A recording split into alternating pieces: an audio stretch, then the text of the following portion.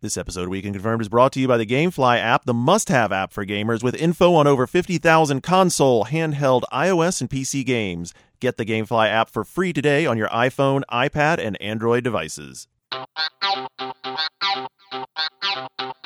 T-minus 10, 9, 8, 7, 6, 5, 4, 3, 2, 1, 0. Weekend confirmed. Ignition. Liftoff. All right, everybody, welcome to Weekend Confirmed, episode 187. Oh no! Is it really? We are locked up right in here. Yeah. It's like a double 8x8. 187. Or it's actually like a 12x8 behind glass. Yeah, it's we were talking about NWA going into the Rock and Roll Hall of Fame. The Rock and Roll Hall of Fame, of course. Yeah, it's a little weird. This is also, by the way, partner in crime and my cohort number one, Mr. Jeff Kanata. Is there anything worse, Garnett? Anything worse? No. Than the abomination of the week. This is my abomination of the week. People have been actually telling me we should bring that back. Here's mine.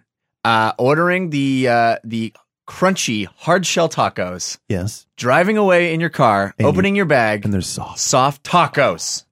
It just happened. Is this a Taco Bell thing or Del Taco? This is why the gordita was invented. To mitigate. That way there was no making a mistake. You had both the soft shell and the hard shell in one. Everybody was satisfied. Does anybody actually... Wasn't that the gordita? Do people actually No. soft shell tacos? That was the chalupa, I think. was it the chalupa?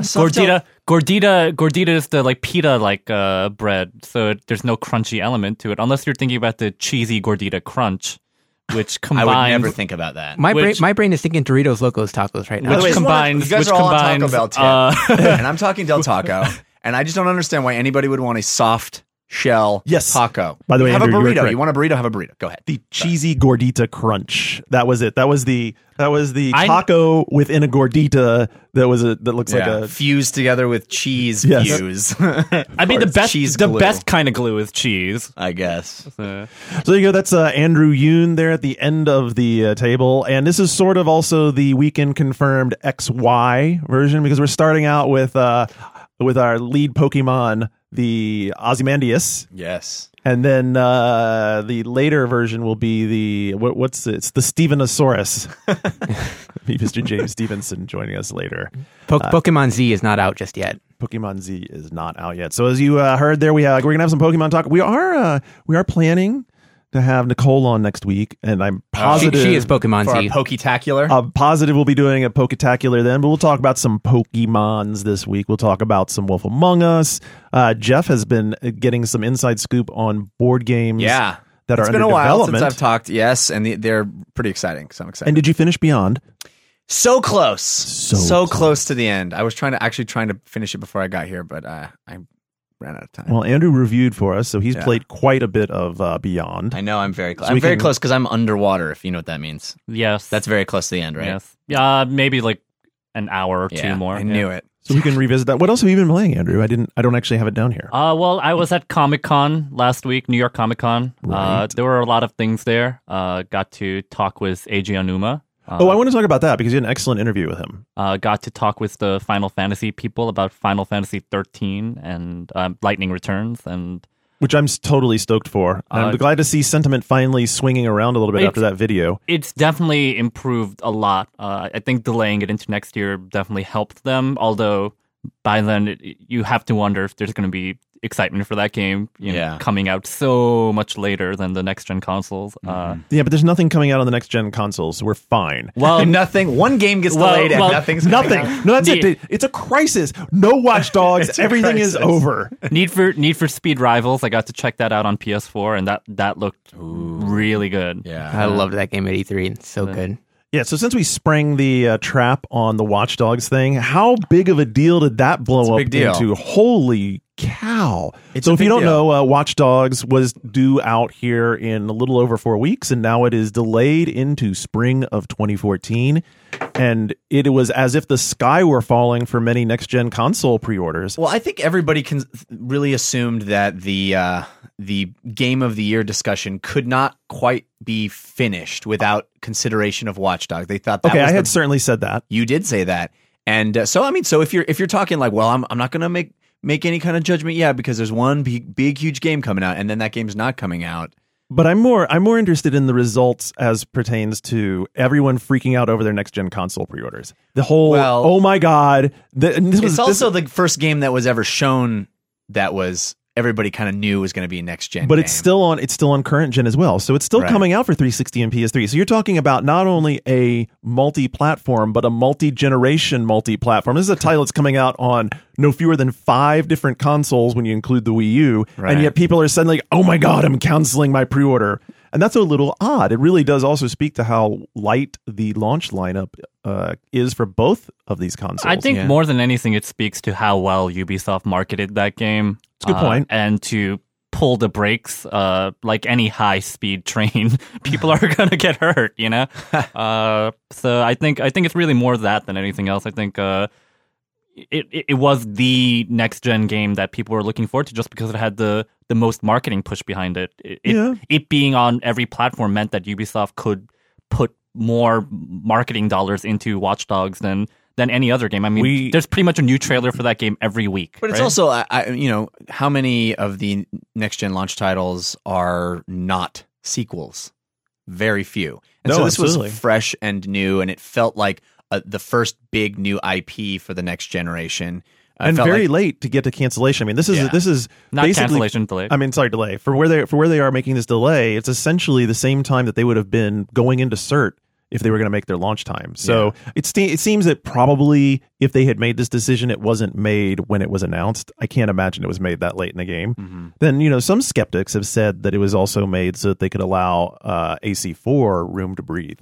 I don't think so, given how much their stock crashed after that announcement. I mean, it's really bad for the company. True. The counter to that, though, has been that they take that on the chin now, and then next year, when they didn't have anything in those early windows and were going to be really struggling in the first half of the year, now they have something to carry them through the first half of next year. Plus, they have AC4 this year. It gives them a much more even balance sheet. Well, don't you think that it effectively does make AC4 seem like a bigger deal? Well, so the predominant theme on Shaq in the threads was either I canceled my pre-order. Most of them for PS4 actually. Mm-hmm. And I think it's because they had really tied themselves to PlayStation. Mm-hmm. And then the second part of it was, well, I was deciding between this and Assassin's Creed 4. Now I'm going Assassin's Creed 4. So if that, anecdotally, if that's the reports people are giving, then and that was the plan, it seems to be pretty successful.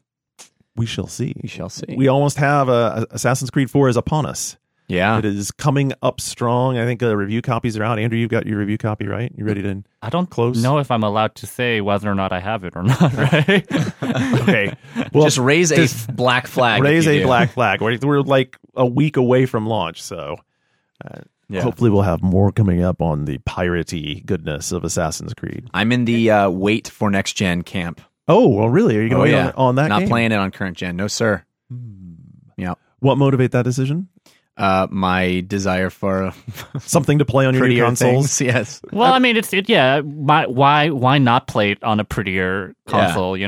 If it's only a few weeks, Right. I can wait. I can be that patient. Jeff, do you have both consoles ordered? Yes. And what games do you have pre-ordered? Zero. I have 0 games. You have no games ordered. Yeah. So is this because you're going to go digital or because you're going physical? Or just because you haven't decided yet? It's mostly because I haven't decided yet, and because they're digital, I don't have to decide. Right. I like that I can wait till the last minute and go. I'm eyeing no Dead concern, Rising 3. No concern over how hammered those servers might be on day one. Well, there is that. There is that. So there's a concern there, but if that's the case, then I can just stroll down to my local Spotted game. Yeah, not worried about them selling out. Stop it game, I mean. Well, I mean, I don't know. I think that as this month plays out and we start really getting close, maybe I'll turn my attention and make some pre-orders. I don't know. See, it came up for me this week because I decided, okay, we're getting close.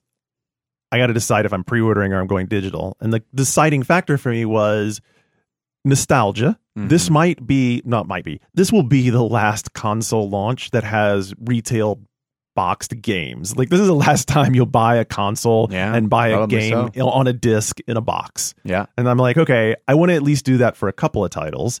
And I picked the two that I want to do. I did Killzone on PlayStation 4. Yeah. Definitely want that. And I was torn between that and Knack, and somehow or other I decided that if I want it or when I want Knack, that I'll get it digitally. Knack just seems like the kind of game that's going to end up on PlayStation Plus much sooner than Killzone. just throwing that out there. Does sort of also have that smell. I mean, my thing is I would prefer physical just because I don't want to download a 25 gigabyte game. I feel like that would actually be slower for me than just getting a retail copy. Your internet, and we're talking about I use Time Warner Cable, so well, I do too. But I mean, they have pretty high speed. I mean, I have like 30 down from them. Can I do a total tangent real quick and just say I just this last week replaced my Time Warner Cable modem that they give you, and I have had much better. Better speeds. I do believe that the hardware is probably at fault here. At night, I get what downstream of about like 500 kips. So it's I just don't use the internet at night anymore. That's horrific. Yeah. But we're talking that's DSL. That's old DSL. I tether to my phone to get faster internet. That's that's absurd. Yeah, we're talking about like how hard the servers are going to be hit on day one. Can you imagine how long it's going to take to download a file that big on day one? Well, and how many restarts you may have. I mean, if there are any volume of people who've decided I'm going to buy, especially the marquee titles, a Killzone on digital, it's going to be trying. And let's not forget that both consoles are probably going to have a day one firmware update, and who knows how large that's going to be. And there's going to be millions of people hammering these servers at the same time. Do we know how they're actually distributing the files? Are they doing any sort of? What do you mean? Are they doing any sort of torrent-like distribution where the more people are downloading it, the faster you get? Anything I don't know. No, so it's not peer-to-peering. Although I mean, if you buy into the Xbox, power of their cloud-based services, they should be able to spin up a number of instances. But both of them will be using sophisticated content delivery networks where they can add instances and deliver more power. I mean, Microsoft has always had a really good relationship with ISPs, and their servers have always been pretty centrally located. Sony, on the other hand, I think they've always just used like AWS, and I think that's one of the reasons why things haven't really worked out so well for them on the PS3. But I'm not exactly sure about that. So. Well, I may end up, impulse buying when I, when the But I won't lie, the other one that got me was Forza, and I went ahead and dropped Need for Speed too, man. and I dropped the $20 to get the steel case. Oh, did you? Yeah, I was like, okay, like if there's ever a time that I'm going to buy a limited edition, it's limited edition launch game like that. And so then I get to Need for Speed, and I was vacillating. I was like, well, and then which platform am I going to get it on? And are you a steering wheel guy? Do you need to have that for Forza? Are you in that camp? Well, that's a long answer that I will condense as quickly as possible. I have, as of a couple of years ago, actually now 4 years ago, cut off the part of my brain. Like I did like a Walter Bishop. I took out the part of my brain that made me really want a steering wheel for having playing these games, because I realized that I was not going to have a steering wheel capable setup in my home. Dude, and, you know what that? And when I was at work, TV tray. It does not work. When I was at 1UP and we had like the dedicated cage, like the whole get in it, like the secures your wheel, secure, like that's where it's at. And not having that is just super frustrating. I went through that whole thing with Forza where I was like trying to use like a cinder block and some wood, and then I tried like some of just attach it to your Rock Band drums. Yeah, and I tried some of like the smaller deals. Like there was a rig that someone made up. I forget what company it was, but it was basically like a post with a couple of foot pads on it that you could like anchor, so you could, and it was like a TV tray but with a central post, and you could anchor it against a concrete block, and it was inexpensive, but it allowed you like basically sit in a couch and then have the stuff sort of secured, but it still slides all over the place, and you don't have the necessary rigidity to use it. And I get it. If you go on some of the cool driving forums, the real thing to do, if you're really into it, is go out and buy a car seat and go online. And there's a couple of forums that have really great diagrams of how to build. Why not just how to build a frame to hold your car seat? Buy a car and park it in your living room, and then replace the windshield with a giant TV. Now and then just replace the dash with an Xbox. Make it dedicated room. Yeah, there you go. But what I found is the games especially in the last few years, they've gotten to where they're tuned so well for controller driving that it's an acceptable trade-off to have fun in a way that I can sit down and play without having to rearrange your living room. Right. And then I'd love to have that stuff. There's no place to put it. And are they launching with one for Xbox One for Forza? They are launching with a wheel. They just actually published a video this week. I haven't had a chance to watch it, but they did show it was on the Xbox One channel. They've been distributing a ton of info this week. They sure have. It's been like the Xbox One. They're on tour. Major Nelson's on tour and doing. Major Nelson's on tour. He's on tour. He's playing stadiums. He's on tour with Kesha. Yes, yeah. Opening for her. I was going to say, now that Watch Dogs is off the table, what becomes that must-have launch title? Wii U. No, why are you guys laughing? I keep on saying that Nintendo because I already own a Wii U. Well, a lot of people don't. Okay, so I think. Hey, if you're canceling your next gen pre-orders, I think Wii U has like such a compelling lineup for the holiday, mostly because of Mario 3D Which World. Looks so beautiful. It looks like, and actually, this just came in. Apparently, NPDs are coming out, and apparently, dropping the price on the Wii U really helped out. Sales went up threefold. So it had the same effect that dropping the price on the 3DS had. I think the 3DS might have been more dramatic. I mean, $300 for the Wii U is still expensive. Yeah. And right now, the major marquee title is an HD remake of a GameCube game that. But that coming for free is a pretty good deal. I think it's a good deal if you really want to jump in on the Wii U boat. But I think Nintendo, they're still in the game. I mean, people love talking doom and gloom for Nintendo, but man, Andrew, it's like you and I were talking about. Yeah. The way Nintendo works is they have all these first party titles and they keep releasing them after Machine comes out, and every time they release a new one, that game's cadre of core players comes and jumps on the new platform. So we're seeing it right now with Pokemon. We're seeing all of these people getting into the 3DS. The excitement around the 3DS was genius of them, and So what you're basically saying is people need a reason to buy the hardware. They need a reason to buy the hardware. It seems pretty obvious. You need a reason to buy this. And without Watch Dogs, there's just no reason to buy a PS4. Man, you think it's you know what's going to be interesting? We're talking about the monetary change. Or the price difference. It's going to be really very interesting to see how well Microsoft can weather the $100 difference between PS4 and Xbox One. I think it's going to be a bigger deal than they have thought. I think the start. I think it's already been a bigger deal than they thought. I mean, I think all the figures about pre-orders show that PS4 is still tracking well ahead of Xbox. Dude, I know all the Sturm und Drang from inside the echo chamber of people like us. Educate me. It's the storm and stress. It's the all the tumult. All the chaos around.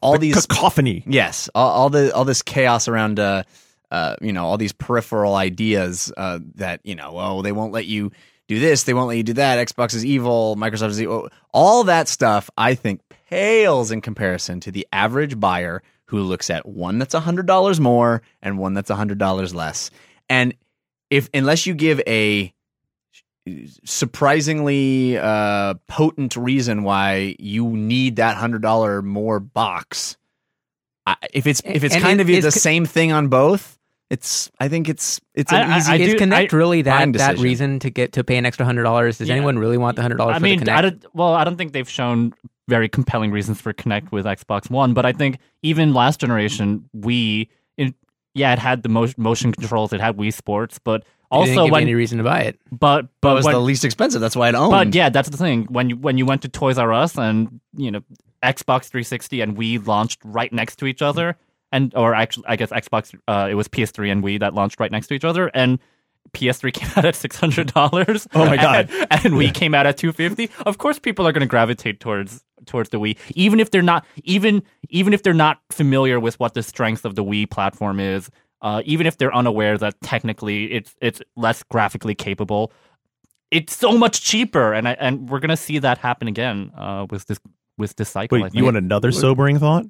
Here's something that I started thinking about that's really concerning to me: is that we're already in the midst of this, very vitriolic back and forth between PS4 and Xbox fans, and there's very very clear dividing line there.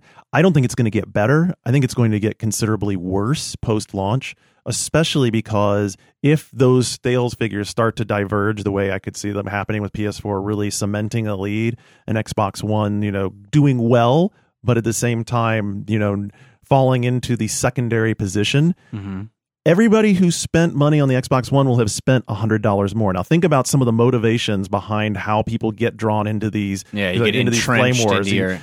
So now, not only are you defending your console, but you're defending the fact that you spent. You're defending your investment. You're defending that you spent $100 more. You've got that box sitting there in the den while you're playing, while you're reading NeoGAF or whatever, and you're suddenly like, that fucking bullshit. My Xbox One is hella better than your PS4, and I'll tell you why. Blah blah blah blah blah. That's why these console wars happen. Most people can really only afford one, so they need to find some justification. That's how we got the original console wars, Super NES and Genesis. Yeah. And so it really worries me that especially in the first part of next year, when there's not a lot of titles for either of them, and everybody's looking at them and going, "Oh shit, I spent a lot of money on that. I'm going to defend it. I'm going to defend it. I'm going to defend it." Well, that was going to happen either way. It was going to happen either way. I'm saying that it was not only was it going to happen either way, but I'm just saying. I think we're just not prepared as to how vitriolic that conversation. We can threaten a video game shutdown. We're not ready to see all the Twitch videos of angry PlayStation and Xbox owners just hitting the share button or going on Xbox Video Studio. I'll tell you, Garnet, just buying both consoles, I've already hit my debt ceiling. Hey-o! Don't forget to try the veal. Oh boy. I think that's fine. And I think the real problem. I just want to be the voice of reason, man. Well, me too. But I think the problem is that at launch here, there really isn't that differentiator game. I mean, Killzone doesn't really move the needle. Forza doesn't really move the needle. Well, I'll tell you, one of them, and this happens every launch: sports and racing games. Mm-hmm. And did you see the NBA 2K14 video? Wow, pretty. Very pretty. Yeah. I mean, pretty. That game, that video at least makes a strong. Hey, look, this look like real people. This is next gen. And admittedly, it is obviously, very carefully choreographed and very carefully cut and put together. But at the very beginning, it says, hey, all of this is in-game, using in-game cameras that have been manipulated. Okay. So accounting for the fact that they obviously went back and retouched it, there's only so much you can do retouching wise. That's a pretty phenomenal set of. Even just figure that it's all retouched to some degree. All those animations, the way people are moving smoothly, there's a lot of stuff there that says, wow, you think about, okay, if that's what it looks like from cinematic cameras, now put the camera up, into the normal playing view, make the characters normal playing character size. Wow, this could look really, really impressive. Yeah. I'm excited to try really, I'm excited to see what the more mature next gen titles. Oh yeah, let's fast forward a year. Yeah, this is the first. This is a launch game for next gen. It looks that much better. I'm hopeful EA's looking at this and thinking, how are we going to respond to this, and how are we going to improve FIFA? They're gonna cancel NBA Live again this year. That's really how. Oh God, NBA Live. That's. I think this year's E3 is going to be really exciting. Very much it's like, people really kind of cranking on all cylinders, working on these new machines. How does NBA Live even make sense anymore? I mean, you look at how strong and dominant 2K's basketball game has been, and then after all the troubles they had with Live, they decide, what we'll do is we'll make it all new for the new consoles and go up against their established game going into the new console. This Live is going to be completely throwaway. It's going to be a complete throwaway edition because they want to know what they're going to have to work on for next year already. They're already looking ahead to 2014. Hey, speaking of announcement trailers, can I throw in one? Did anybody see the Heroes of the Storm announcement trailer that Blizzard did? What WTF is that? That's the game that used to be called Blizzard Dota and Blizzard Heroes, and then turned into All Stars. Blizzard All Stars, and then now is dropped Blizzard out of the name entirely. But that cartoon art style was really bizarre. Really bizarre. I mean, it looked like almost like. What are those guys that did? Crap. Those guys. It launched with a very family friendly cartoony art style, but I think I forget who said it on the Shaq thread, but they're like, you know what, I really doubted Hearthstone, and now I would suck off a hobo for more codes. Oh, me too. So I think I have, and he didn't have any. It was really humiliating. So that hobo's a liar. I mean, you guys really have to. You have to suck off credible sources. I think it's interesting that they're saying, hey, we don't need to put the Blizzard name on this. We can sort of make it our own thing.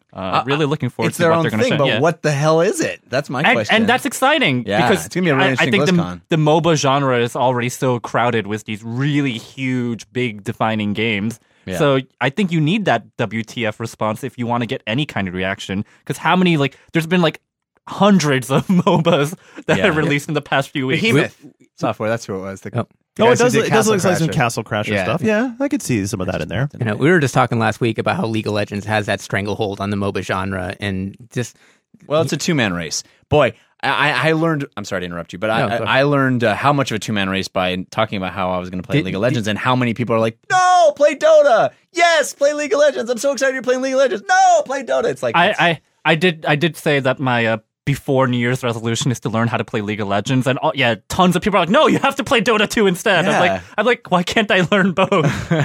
There can be only one. Sorry, what were you saying there, Oz? Actually, you touched on my thought that it pretty much just is a two-man race, because there's nobody even talks about those secondary MOBAs like the Infinite Crisis started sending out more beta codes, and that's just a drop in everyone's bucket right now. There's no comparison between that and League of Legends and Dota right now. Mm-hmm. So all I know is that there's a channel devoted to League of Legends in Korea that I watched for many days when I was there. So I know that a lot of devs bailed on IndieCade last Friday to go watch League of Legends championships. I didn't realize that was such a huge deal, and that VIP tickets for that were selling for literally arms and legs. You literally you have to. They're like, I saw someone with a stump on Saturday. Why would they? What would they need arms and legs for? That's how they power League of Legends on human appendages. That's right. It's like Soylent Green. It's very similar. It's League of Legends is people. League of Legends is people. All right, that was an interesting first segment. And we totally didn't talk about Pokemon. We totally did not talk about Pokemon. Well, so James is here, but we can do a split second segment. So we'll start off, we'll talk about Pokemon, and then we'll split, and then James can come in. And does James know Pokemon? Do you know Pokemon? If you want to talk Pokemon, I will sit out because I have nothing to contribute about Pokemon. We can talk He's about shaking his head no. We can talk about Outernauts as well. Yeah, there we go. Let's not put anybody to sleep. He's shaking his head. All right, stick around. We have lots more still to come. Weekend Confirmed. We'll be right back. Want to play all the latest video games? Try Gamefly.com, the #1 video game rental service. Start your 1-month free trial now. Gamefly has over 8,000 titles, including the hottest new releases like GTA 5, Madden 25, and Assassin's Creed Black Flag. Here's how easy it is. Just sign up, select your games, and Gamefly will ship them directly to your door. You can keep the games as long as you want, and there are no late fees, and you can cancel at any time. Once you're done playing a game, send it back, and Gamefly will send you the next available game on your list. Now, you can also play hundreds of PC games with Gamefly's new Unlimited PC Play, free for members. Gamefly also saves you money by letting you try your favorite games before buying them. If you really like a game, simply click Keep It on the Gamefly website, and it's yours at a deeply discounted price.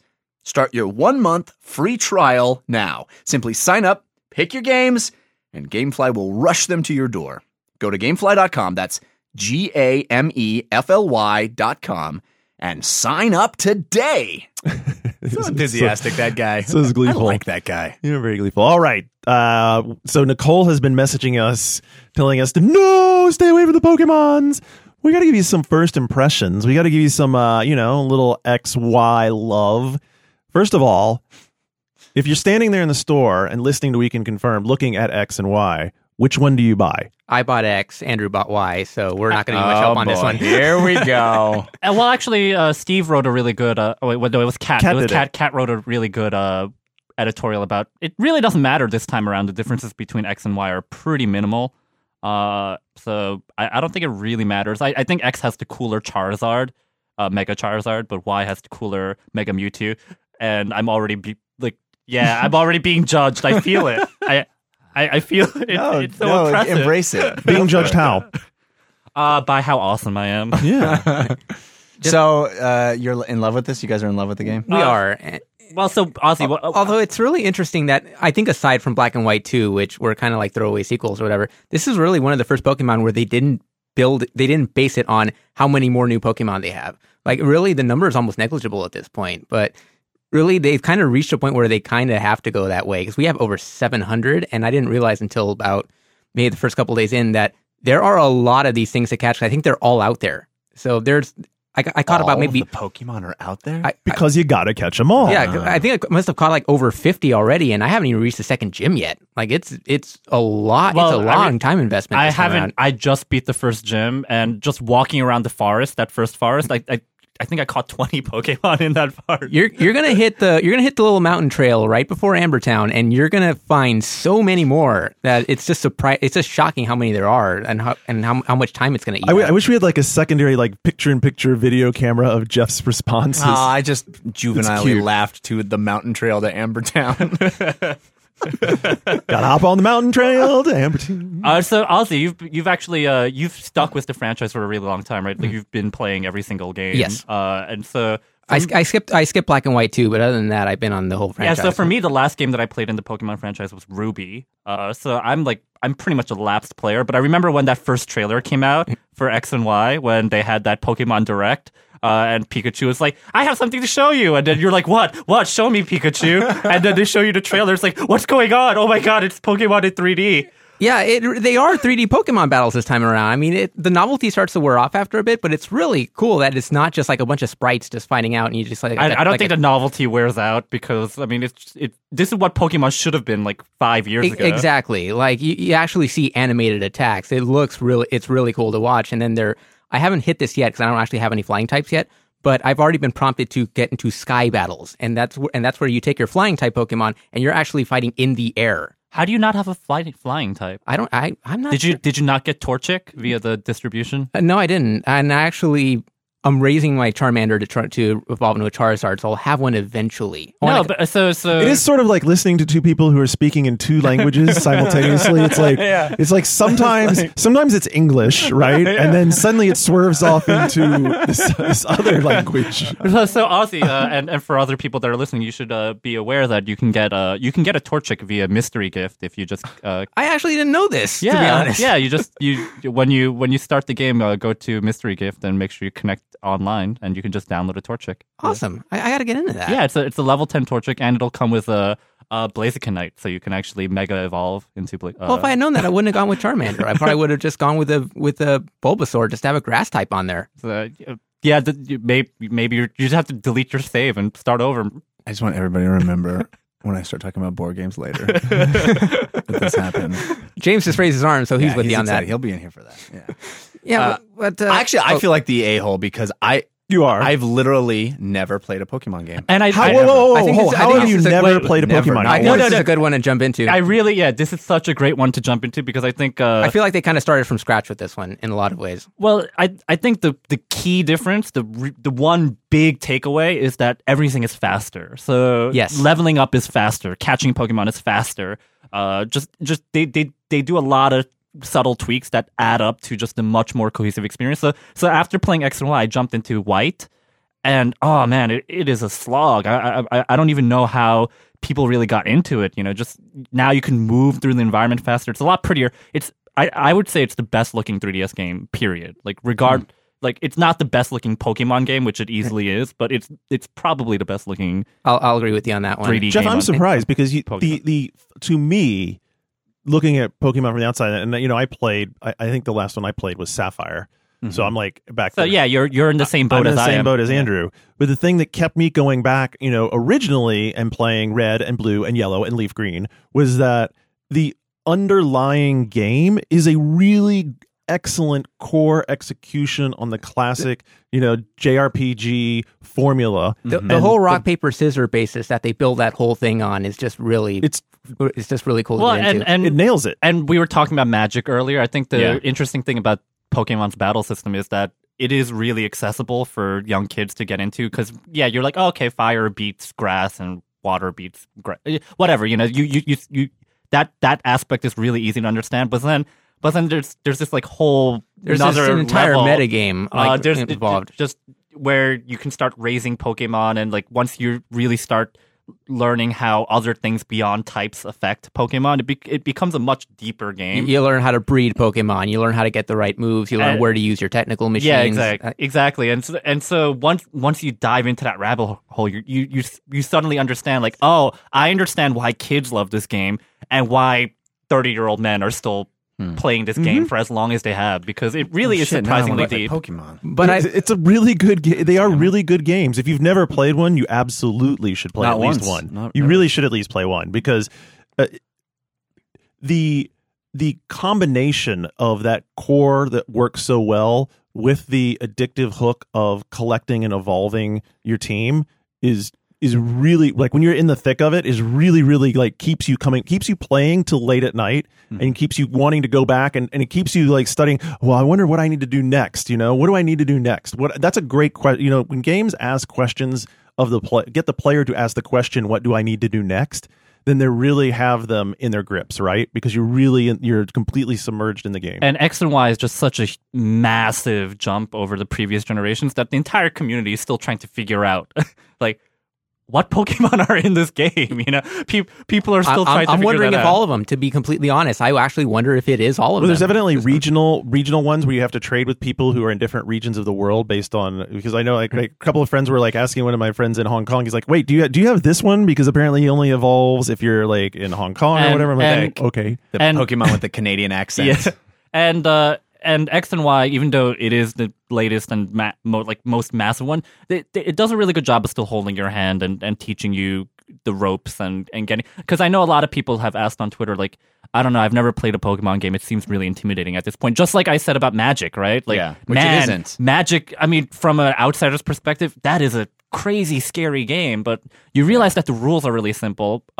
It's really the mastery that's intimidating. But that's like the best for me, I think, like being able to, like, understand it and want to learn how to master it. Right. So, easy to learn but hard to master. So here you go, Jeff. Your challenge, if you're willing to accept it. Here we go. is that you could get it and play, because next week we're bringing in our very own Pokemon master. Well, if there is a time to Nicole, do it, it would be now. And you could trying to learn League of Legends, people. You could bring your 3DS, and we could have some sharing, and she could give you some pro trainer tips. What does sound good.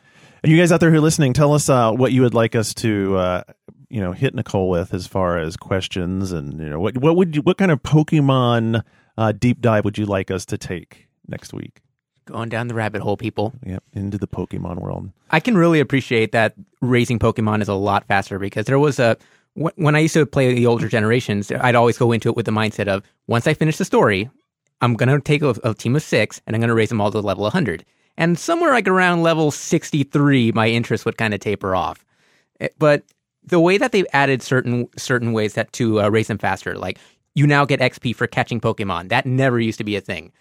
The experience share works differently. Now, instead of actually taking like half of your experience points and sharing it, you still get all of your XP, and it shares it anyway. You can actually find hordes. You find hordes of Pokemon. What he's talking about there is the team members that you have that aren't in the active battle team are still getting experience. Right. Which then helps you tremendously, as you can imagine. Like, it used to be only the ones where the battle got experience. Now you have to switch up people all the time. Yeah. And now there are instances where you'll find literally hordes of Pokemon. There'll be like, you'll get like 5 wild Pokemon at one time. Hordes of Pokemon! That's right. And they'll all be the same type, except there was one really funny instance, like towards that mountain trail, where I found 4 Pokemon and like one Seviper, one snake Pokemon. So the funny thing is, the Pokedex entries back in the day used to tell you that a Zangoose and a Seviper are natural enemies in the wild. So when I hit a horde of 4 Zangoose and 1 Seviper, all the Zangoose ganged up on the Seviper immediately. Like, they ignored me and they started attacking the snake. And I still got the XP for it anyway. So like, little things like that are just really that's like real life, all right? Exactly. Pokemon is like real life. That's the conclusion. Yeah. It's no more less like real life than having a bunch of fables inhabiting New York City and having a murder mystery told around it. I mean, exactly. Good segue.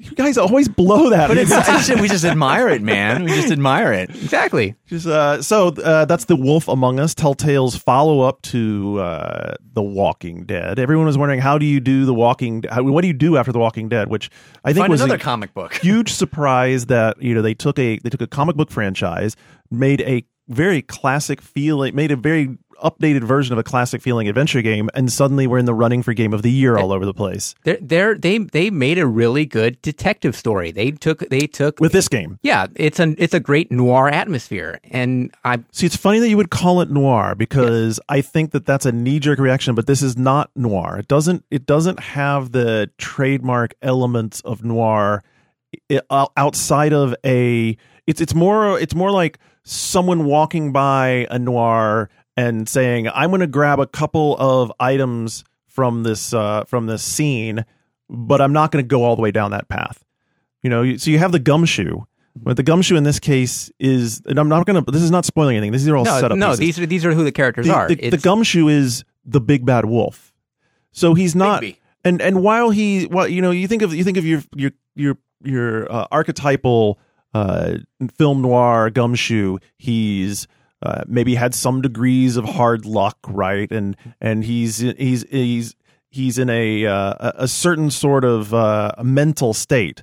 And the big bad wolf is, but it's not the same, because the tension there, and the thing that's really clever about the whole setup for this, by the way, it's done. What's the name of the comics? I wasn't familiar with. So this is set on the Fables universe it's DC? It's DC Vertigo. It is their adult line of comic books. And it's a really interesting premise that all of the Fables have had this second lease on life where they get to come to New York and live with a spells cast over them that make them look like people and have quote unquote ordinary lives.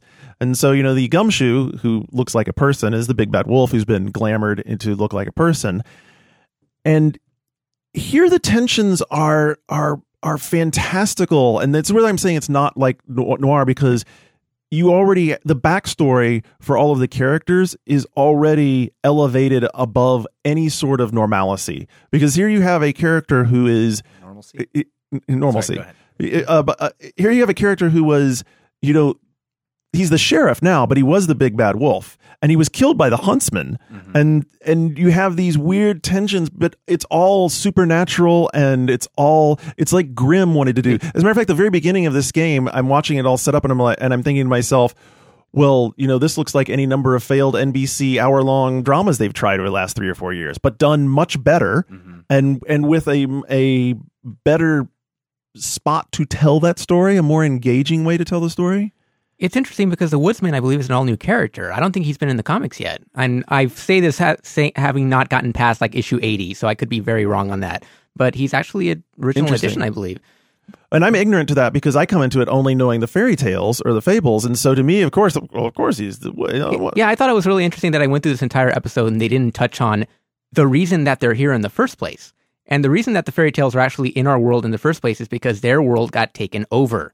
They got banished. Yeah, they got banished by a mysterious villain called the Adversary, and they all kind of fled over here. And once they got here, there was like a general amnesty where everyone just got a fresh start over, and that's how someone like the Big Bad Wolf is able to become a sheriff. Right. Bad guys are hanging out with good guys, and interesting. They're all sort of have a common enemy at this point. And the bad guy, ostensibly, of the Big Bad Wolf became the sheriff, right? Who has to go around town and enforce everybody sticking to the little rules of the glamour spells and staying low profile so they don't blow their covers. And that's why a lot of those characters have resentment towards them, because they look at the Big Bad Wolf and they're like, wait, this guy was an asshole back in our old home, and now he's suddenly the sheriff? That's bullshit.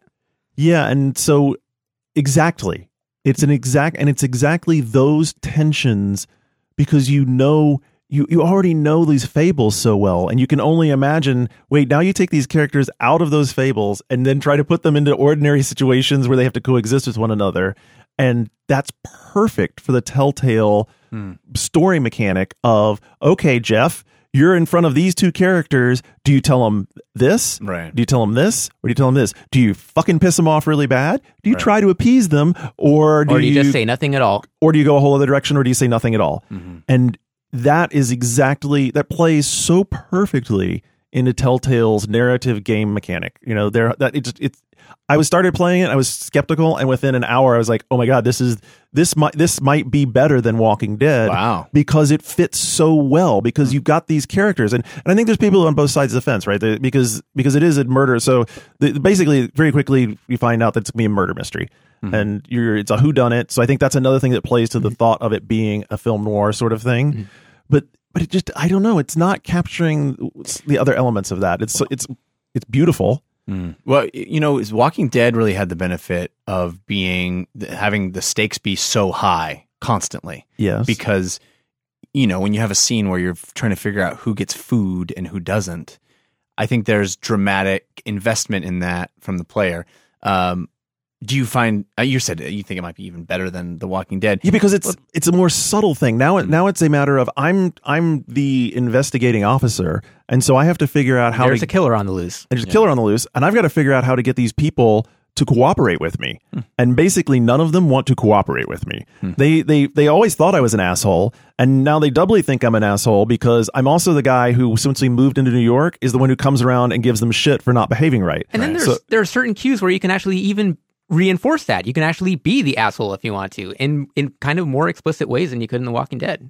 And you have to think about that. You have to think, okay, with this character, with the way I'm going to play it, do I want to try and coerce this person to give me more information? Or do I want to try and play to them and be friends? Or do I just want to let whatever is going to happen transpire? Or even towards the middle of where you're investigating the crime scene. You want to go, do you want to investigate do you want to look for clues or anything? Do you want to actually try and coerce the truth out of whoever's in the room? Or do you want to actually be intimidating? Do you actually want to try and be a tough guy? And you can even have the option to hit them if you want to. There are a lot of different directions that you can take. I'm very impressed with it. Very impressive. There's also these games I need to play this week. This one won't take you long at all. This one will only take you a couple hours. Yeah. As was the case with Left 4 Dead. As the case with Walking Dead, you'll drop in, you'll get engaged in it, and you might just blow through it in one sitting. And one of the major decisions that you will have to make is who is your suspect, who is your prime suspect, which I thought was with a cliffhanger, of course. Which if you've read the books, that cliffhanger makes no sense at all. Well, I'm glad I haven't read the books because it makes it. I'm like, this is cool. I had to double check and make sure that's it says takes place 20 years before the first issue. I'm like, I'm pretty sure this does not happen in the comics. They pumped up the action quite a bit. Yeah, I was going to ask you, what did you think of the action cues? Because there's a lot more of those this time around. I actually really liked it. I thought I was going to dislike it, having read reviews, and I actually found quite the opposite. And I found that the pacing of this game, and maybe it was, and I think part of it is the difference is when you were doing zombies, is they wanted to let things build, and there was this, there's this push pull between letting things percolate and then having them bubble over, and then letting them percolate and boil and bubble over. Here, it's a very fast paced first chapter. It's a very, very quick pace of, here's a bunch of narrative beats, here's some action, here's a bunch of narrative beats, of QTs. Here's some action. And the QTs, they work very well. They're moving the prompts around the screen a lot now. And so they have a much more I haven't played Beyond yet, but I have it. But they have a sort of Beyond-like feel to them, even where you're putting the motion against the animation in the screen. Yeah. In the context that the QTs are used, they're very well done. I know that there's one towards the beginning of the story where the woodsman's got Bigby by the neck, and the idea is you're supposed to keep mashing A, and I thought, I'm like, well, I've done this sort of thing before, but you couldn't do it. The more you mash A, the more it would purposely not let you go until towards the end where it starts to just loosen up. And the reason for that is it's conveying that he's going to lose control and he's just going to pretty much Hulk out into the big bad wolf. It was very cool. It also is gorgeous. I don't know, what platform did you play on? I played on Xbox 360, and I think I would have been better served to get it on PC, to be honest, because there were a lot of frame rate performance hitches. Oh, that's unfortunate, because I'm playing it on PC, and it is a visible step above Walking Dead as well. And the performance hitches really start to affect the QTs at one point, to the point that gets really annoying. That's you have about 5 seconds to respond to something. You spend 3 seconds loading in. It's terrible. But other than that, it's great. Jeff, I would say play on PC then. Yeah, absolutely. It looks fantastic in PC. It's very. I think that it's a gritty neon world. That's probably the other impression that gave me kind of, maybe where I was misusing the noir word, but the environments are just so. No, I don't think you're misusing it. I think that it's interesting that it sort of plays. It sort of starts to tip its hand towards, it's going to be a film noir gumshoe sort of thing, but then it's something more, and maybe it's just the nature of the fables that elevate it, but it is something more and something different. It doesn't really have that exact edge to it. Although it does have the femme fatales, it does have a lot of, dramatic cigarette smoking and that sort of thing. Let me light you a cigarette for you and all that kind of thing. So it plays into those things. And you've read the issues. You'll have more of an appreciation for it too, having read the comics. Cool. I think you will like it quite a bit. You should jump in. Yeah. You got lots to play this week, evidently. Yeah, you're going to be you don't have a job, just go play some games. But he does have an awesome video show, which you have not seen yet. You should check out episode 5, which is now on YouTube. Yes, indeed. If you wanted 1 and 4, if you did the Kickstarter, you got 1 and 4. Are you going to do 1 and 4 for everybody? Perhaps. Yes, perhaps. All right, but that's newest, latest, best. Mm-hmm. You have it's on my YouTube I believe you have our friend Christian Spicer on it too. Yes, indeed. And Indie Jeff Mattis. And Indie Jeff Mattis in that first YouTube episode. Yep. Excellent Talking discussions GTA with me. Yep. And Captain Phillips and some Gravity. Mm-hmm. Yeah, good stuff. And we next week is we're talking Don John and Beyond Two Souls. Right, so we will have links for you, of course, in the show notes for this very show, so you can check it out, and hopefully many good futures to come for newest, latest, best. Appreciate that. We have James Stevenson to come, so we're going to take a little break here, mid-show break. We will switch from Weekend Confirmed X to Weekend Confirmed Y. Why? Because we like you. Exactly. So stick around, folks. We'll be back with the second half of the show. This episode of Weekend Confirmed is brought to you by the GameFly app, the must-have app for gamers with info on over 50,000 console, handheld, iOS, and PC games. Get up-to-the-minute gaming news along with thousands of HD videos and screenshots. Get into the action by creating your own profile, post updates about what you're playing, and stay connected with friends and other gamers. Tired of standing in lines? Find great deals on new and used games, pre-order upcoming titles, and get GameFly's daily deals all from the palm of your hand. If you're already a GameFly member, manage your game queue on the go and keep games you like with just one tap. Get the GameFly app for free today on your iPhone, iPad, and Android devices. Ladies and gentlemen from Insomniac Studios. Games. Games. Man, everyone does that. That's fine, though. Oh, I thought you were saying James. No, games. Insomniac Games. Like, James. My name's James. James. It's not Studios, it's James, man. Insomniac James. Hey, guys. Sorry I'm late. I got confused about when we started. Not your fault. We move it around sometimes. But no, I'm pretty sure it is my fault. I'm positive Del Rio probably had it in the first email to me about what time it was, and I just kidding? All he can think about is getting out of here so he can watch his Seahawks play. Lose. Which is why it's probably early, right? Yeah. Mm-hmm. You think they're going to lose to the Cardinals? No. I should have you pick that game. A guy can dream. So we were talking about what we would like to talk about, and James said, well, I've been playing Grand Theft Auto, and I will answer a question here that a lot of people have been asking, and I want to do it on the show. I'm not doing this on social media because I want to make sure that everybody who wants to get in it, who listens, and gets a first crack at it. And that is, we have the Weekend Confirmed crew now set up in the Rockstar Social Club. Yeah, let's do it. And if you would like to get in on it, do the little search. We'll figure out how to get you added. Unfortunately, we can only add like 100 people to the crew. First 100. But first I guess we'll do first 100, and then we'll watch. And if you don't play, then hopefully we'll let people go in and out. I had my first Grand Theft. I haven't played on. No, but have you played online yet? I haven't yet, so I'm curious to hear about. So I had mine. So we've had some great experiences. And Jeff Mattis has been telling Jeff Kanata that he should be playing multiplayer because he thinks he'd really like it. Yes. And I'm really, really anxious to get a bunch of our listeners into the crew because I think that'll be a much, much, much more. The only way I want to play that game is with people I sort of know. Yeah, so it works now. Non-asshats. Right. And it's weird. It was exactly, after all the positive talk, my first experience was exactly like what you would have feared that it would be, which was we finished the race, and there was someone who was just camping out the spot where you spawn in after the end of the race and shot everybody who got out of the car. Because you finish the race, and then there's a mission where you drive someplace, and we drove someplace together with 3 other players who had been in the race, and we get out, and there was someone like sitting on a rooftop nearby with a sniper rifle and sniped everybody. I'm like, okay, so we're dead, and we go do the mission, and then we go do one more mission, and I did a mission with somebody else, and they of course decided that they weren't going to share the take with me. I was like, okay, that's awesome.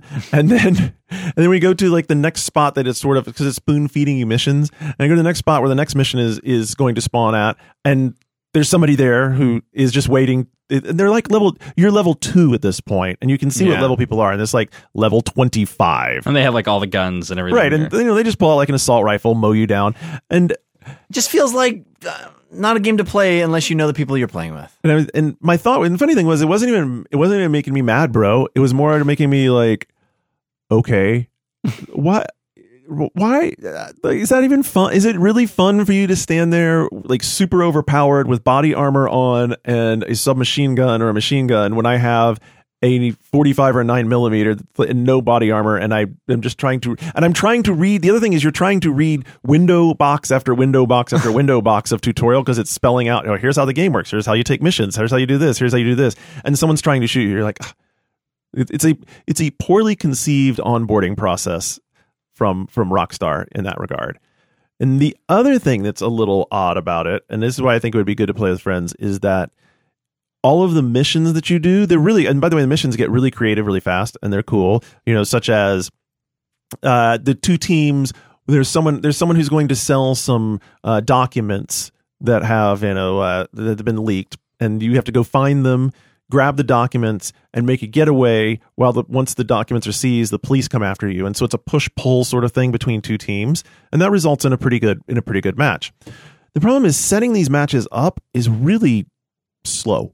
It really takes quite a while, especially in a public scenario, to have someone pick the match and then have enough people join the lobby. And once everybody's joined the lobby, then move into the pregame screen. And then you sit in the pregame screen and everyone gets configured the way they want to. It becomes a 4 or 5 minute deal to go from I want to go play a mission to actually playing the mission, which to me is sort of a bummer. I think if you were with your crew, it would be more fun because once you are with a group, then you can start into a voting system where it's much faster to choose, okay, now what do you guys want to do next? And it'll throw you up like 6 jobs that you could do. And you pick a job, everybody votes, and you move on. It's almost like map voting in a shooter. And I think that gets it more streamlined. But if you're in public groups, of course, what happens is you get to that point, people who didn't like what the choice was, they drop out.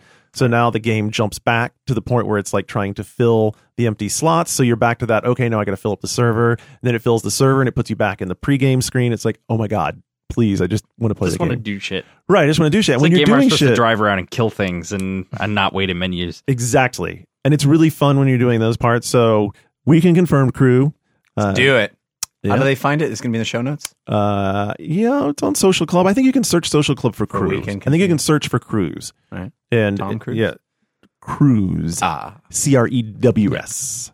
And so it's on there. Our tag is WKCF. Confirmed. I don't know. WKCF.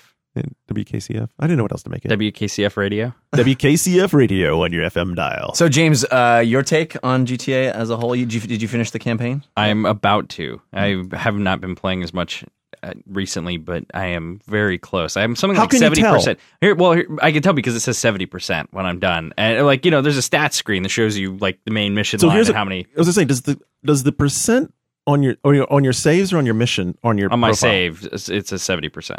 So does that tell you how much of the storyline you finished or how much of everything you finished? Everything, I think. But it's everything because I finished the main story. I don't even think it may be everything. I think it's all missions. So that includes side missions. There may be stuff like jumps and helicopters that I don't know if those are factored into the percentage. Because I feel like I've been playing the single player game for forever and I'm at like 57%. Yeah, you can finish the game much earlier like than that. Below 60%. But I'm the type that goes and plays all the I do all shit sides. They're fun. They fill narrative parts. Well, and I think not only narrative, I think this game probably has the best side missions of any GTA game, where most of it is either funny and interesting and weird, or they're spectacle and you're like, holy shit, like that was a really cool mission. Like chasing your kid down when he's on the back of a yacht is kind of hilarious, or dealing with Scientology and that whole quest chain is sort of hilarious too. And so there's all this, or extreme skydiving, bro, right? And that guy like jumping off a building onto the back of a fucking moving truck that I missed a half a dozen times, and that's the most annoying. God. That like the little skip button. There's a couple of things I think really that have made this game for me better than any other GTA game. First is the mid-mission checkpoints, which you just can't even say enough good things about. Agreed. Because that was the most frustrating thing when you'd be really close to the end of a mission. It made me not want to play GTA in the past. Right. And now it's like, okay, I can actually get through this.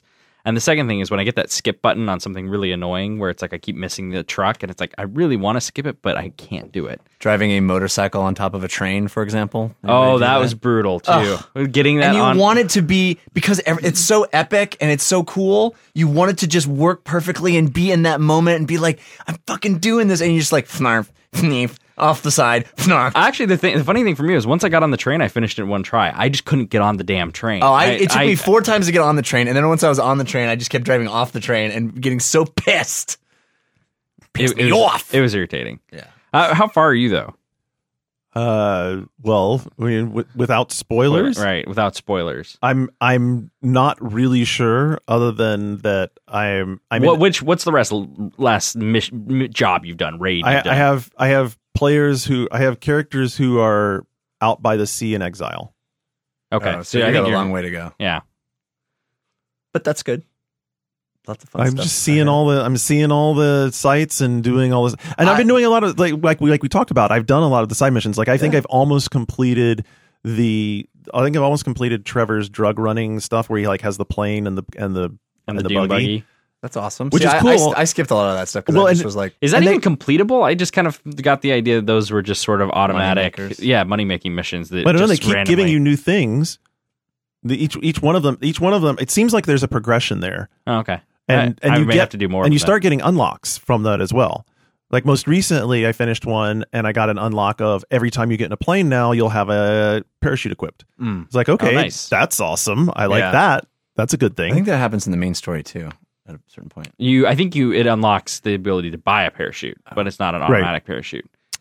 That is actually pretty cool. I think Trevor. I will say, talking about Trevor, that I do think Trevor is probably the best GTA character ever. Trevor is? Yep. Interesting. He's on the maddest train on this one. Well, it's the GTA and has always been a game where people don't have a conscience really when they play or try not to have a conscience. And I always find that at odds with myself because I usually play the good character, the light character. Right. So I always feel bad about shooting cops or running people over. And now you don't have to. I don't when I play as Trevor. I feel like Trevor has alleviated me of my conscience and I can just walk around and murder people. Good. And I can take people I can take the hitchhiking girl that wanted to see her boyfriend. I can take her up to the cult and I can turn her in for $1,000 and not feel bad about it. Finally. Well, and finally, guilt-free cop killing. Guilt-free, but it's guilt-free GTA. And guilt-free random person sacrifice. Oh, God. I think that's what the brilliance of him. They finally took the way everyone played GTA and turned that into a character. All right, so all right, well, we've talked about a lot about it. One day I'm going to finish it, and then hopefully I didn't have any good stories this week, folks. If you have good stories from Grand Theft Auto online, we're looking for online stories. Of course, now we have the Weekend Confirmed crew. Hopefully we'll get at least 30 or 40 people in there and start having some good stories, some good heists, that kind of thing going on. Can I jump into some board game talk? Can I do that right now? Oh, I want to hear board game talk. All right, so I was up in San Francisco this last weekend because I went and saw the 49ers beat the Cardinals. It was a very fun game to be at. So, by the way, that does throw the gauntlet down for Dave's Seahawks to beat the Cardinals. Yeah, well, I'm rooting for the Cardinals this time. Of course, the 49ers played them at home, but they did. And I will cop to, we're not talking about football, but I will cop to the fact that I did participate in the wave before I realized what you were doing. Yeah, I mean, we were just passing time. I might have to unfriend you. We don't have TV. The wave is an abomination of the week. No, period. The abomination of the week. Oh man. All right. Anyway, enough of that talk. Anyway, so I was up in San Francisco, so I got to meet with the dudes from Plaid Hat Games, and they were kind enough to demo a game that has not come out yet. That's probably going to come out in February, and they told me I could talk about it, so I'm gonna. It's awesome. It's called Dead of Winter. And yes, it's about zombies, and yes, I'm tired of zombies, but this game is actually super cool, despite the zombies. It's a cooperative game, but there's potentially one betrayer amongst the group. So that's a fact only known to that person. A fact only to that person, but everybody at the table, there's a main objective, and those change from game to game, so that you have different scenarios where you're trying to accomplish different things, but in addition to the main objective, every player has their own personal objective, which isn't necessarily complementary to the main objective, but if you're not the betrayer, you have to accomplish the main objective and your personal objective. So there's times in the game where you're trying to get your personal objective. You're not trying to screw anybody else over because you're still working for the main objective, but it may look like you are, and it may look like you're the betrayer. So and you can't tell people what your personal objective is, or you can lie about it. Well, you can lie about it, but yeah, you're not. Obviously, if you're saying I'm not the betrayer, that's what the betrayer would say. I have to go into that house to get my suitcase out of it. Exactly. They're like, no, what are you doing? So it's a game that takes place extreme cold location, zombie apocalypse. You're in an encampment that's been set up, and you have a certain number of people. Every player controls more than one survivor, so you have multiple survivors that you control on your turn. And there is the main compound that you're holed up in, and you can barricade that compound against zombies because they'll come trying to break in.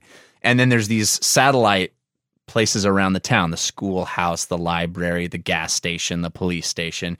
And each of those locations has a deck of cards that's associated with it. So those are the items that you may find if you go searching there, including people. So you may find additional survivors there that will join your team, and you'll get extra action dice. In this game, you need to roll dice to do any particular actions with your characters. So you can find a person. You literally get more actions than anybody else if you have more people than anybody else. So you're moving your characters from place to place. You're searching for supplies that'll be useful to you. You're fighting zombies. You're equipping weapons to your guys. All that cool stuff. What makes this game really interesting is that if it's my turn, I finish my turn, and it goes to James's turn. The last thing I do on my turn is I draw a card from a story deck that has these little story beats, and I read it silently to myself, and if it has certain triggers that would happen on James's turn. So I'm watching you play your turn to find out if this thing happens. And if it happens, I go, oh, this thing just happened. So, and then when you're done with your turn, you'll look and see the next person in order. And so there's always these fun story beats that could be triggered, and you don't ever know what you could potentially do to trigger it. You're just doing your turn. So it's really fun. It keeps people involved when it's not their turn, and it makes for some really fun story beats. What's like an example of a story beat? Okay, so my favorite one, I guess this would be a spoiler for the board game, but my favorite one. Are there spoilers for board games? Yeah, well, because it's a story thing. One of my survivors was Sparky the dog. He's a dog, and you can have him go and search for stuff. He works like a regular survivor. But if you have Sparky and you have a gun, you can trigger this event and equip the gun on Sparky, and he becomes like a super awesome dog gun turret thing. And the story event that happens is that he goes running off and like slaughters all the zombies in the camp and like kills 8 zombies at once. So you didn't even know that was potential. You just had Sparky and a gun, and then all of a sudden, boom! All of a sudden, you have a dog turret. Yeah. So there's all kinds of fun things, like you can discover things, or if you have a certain person in a certain location, they find this thing, or it's fun little story moments. Really fun, engaging game. Really great because everybody's working for a common goal, but you have those personal goals too. So it's that push and pull of like, well, I need to win the game with a certain amount of fuel and a certain amount of rations in my hand. We need a certain amount of rations right now. Do I give up the ones that are in my hand for the good of the group, or do I hang on to them for my personal? So it's that wonderful push and pull of like being, and then of course there's also a betrayer who's actively working against the group, but trying to be surreptitious about it. So it's not obvious. And so their personal objective is sabotage the main objective. Group fails, or they have a different one. There's like a bunch of different betrayer cards. So it's a specific thing of like how they go about doing it and what they have to do. Like not only do they have to make sure you fail, but they also have to have X, Y, or Z done, Got it. Super fun game. I also played Robinson Crusoe for the first time. I haven't played it. Oh man, that game would be crazy. That is another cooperative game, but you're shipwrecked on an island, and it basically simulates anything you could possibly do on an island. You have freaking so many options. Talking to a volleyball? Yes. No. It's got cards for everything. You can build shelter, you can build tools, you can build weapons, you can go hunting. You get to vote people out. Well, that's the metagame. It's really great. It's a brutal game because you have to. there's so many things happening all at once that are conspiring to your demise, and you have to. It's all just about mitigating. It's a game where you never feel like you're winning. You're only just not surviving, losing for another turn. Yeah, malaria. Yeah, there's disease. How was the difficulty on the zombie game? Like, that was my other curiosity. Well, we played it. Is this like Pandemic or is this Arkham Horror? We played it twice and lost both times. Oh, okay. But the second time we played it, we got to the last round we needed to survive, and actually Sparky killed us. Sparky. But I'm assuming it's a fun in losing sort of thing. Oh yeah, so much fun. So much fun because it's that's a very subtle balance to strike that I think video games are unsuccessful at usually, but board games can be. And I attribute that to the necessary social nature of board gaming. Yeah, and that's one of the things that the Plaid Hat guys were talking about with regard to this particular game, Dead of Winter, is that they really wanted to make a game that wouldn't work on iPad or couldn't be a digital version. That it's really about that social interaction. It's really about sitting across the table from somebody. That's why you love board games, right? It's why I love board games. It's why James loves board games too. Yeah. I just played Chaos in the Old World for the first time. Oh, I've never played that. Oh, dude, it's so good. If you want to see the best review of a board game, there's a Chaos in the Old World by what's his name, Robert. What's his name? He got into trouble. He's the freaking Scottish dude.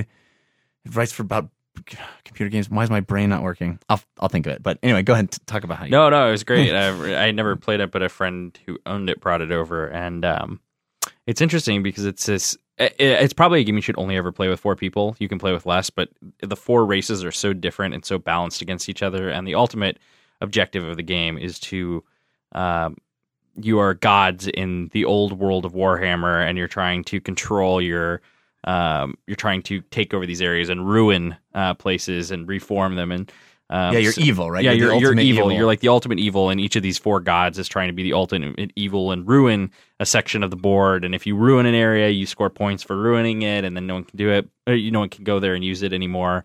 And then there's also technology advancements too. So you can play multiple ways, trying to advance or trying to focus on getting the ruining points. One of the races, and the race that I played, is very battle focused, and like the entire point of that race is to like kind of keep the other 3 in check and trim down their numbers. And you can win by either playing the traditional game where you're trying to ruin stuff, but he only has a few cultists that like everyone has a group of figures, and he only has like 4 cultists that work, while some of the others have 6. So he can't do as much ruining as the other people can. Or corruption, putting corruption tokens down. So my whole goal was just advance my dial all the way to the end, because I win the game automatically if I can kill enough people every turn and get enough technology upgrades. So the whole game, everyone's like scattering for me. And there's also story beats. So every turn there's like a new event that happens and affects the entire world or certain places of the world randomly. And so, there's a whole stack of these cards that only a few were played out. So during my game, there's like a peace accord that got signed. And so 2 territories were completely unavailable for me to go attack people. And 2 of the players hold up in them. And the other player is like my counter player who has all these cards that are able to counter my abilities and lock me out of fighting and prevent their people from getting attacked. So it was kind of this, it was a very interesting experience. 2 of the people playing, me and my wife, were both completely new to the game. So we had no idea what we were doing. But, you could really see the balance and the interaction between all 4 of the players, and the different elements and all the different strategies you could take to win. So it was actually a lot of fun. I didn't realize how highly regarded the game was until afterwards. I went up and looked on Board Game Geek, and it's like 50th ranked board game. Oh yeah, it's like it's super. I had no idea when I sat down and play it. It's Rob Florence. You guys know Rob Florence? Yeah. He did a review of that game, and it's one of the most entertaining video reviews. I encourage anybody to look at it. It's on Board Game Geek. If you go to Board Game Geek, look up Chaos in the Old World. He's listed there. All right. Very entertaining. But yeah, I've never played that one. You should play it. Did you play the BioShock Infinite game? I haven't. We should just give them a board game podcast. I would love that. I think James would too. It's the same Plaid Hat guys. It's the same guys that did Dead of Winter. It's awesome. The cool thing about the BioShock Infinite game is that it's more than just a first-person shooter? It's not at all a first-person shooter. You're playing as either the Vox Populi or the... What's the other side? I don't remember anymore. I can't remember what they're called. But the main characters of the game, which names I don't remember either, the chick and the dude. Booker and Elizabeth? Yes. I'm not doing well with names today, folks. Shouldn't have had all that whatever. I didn't even have anything. All those M&Ms. All that milk and cookies. Yeah. Anyway, those two characters are controlled by the board game. They move about based on certain triggers. And so they're constantly causing crazy shit to happen, just like in the video game, like you're the player and you're causing crazy shit because you're controlling Booker and Elizabeth.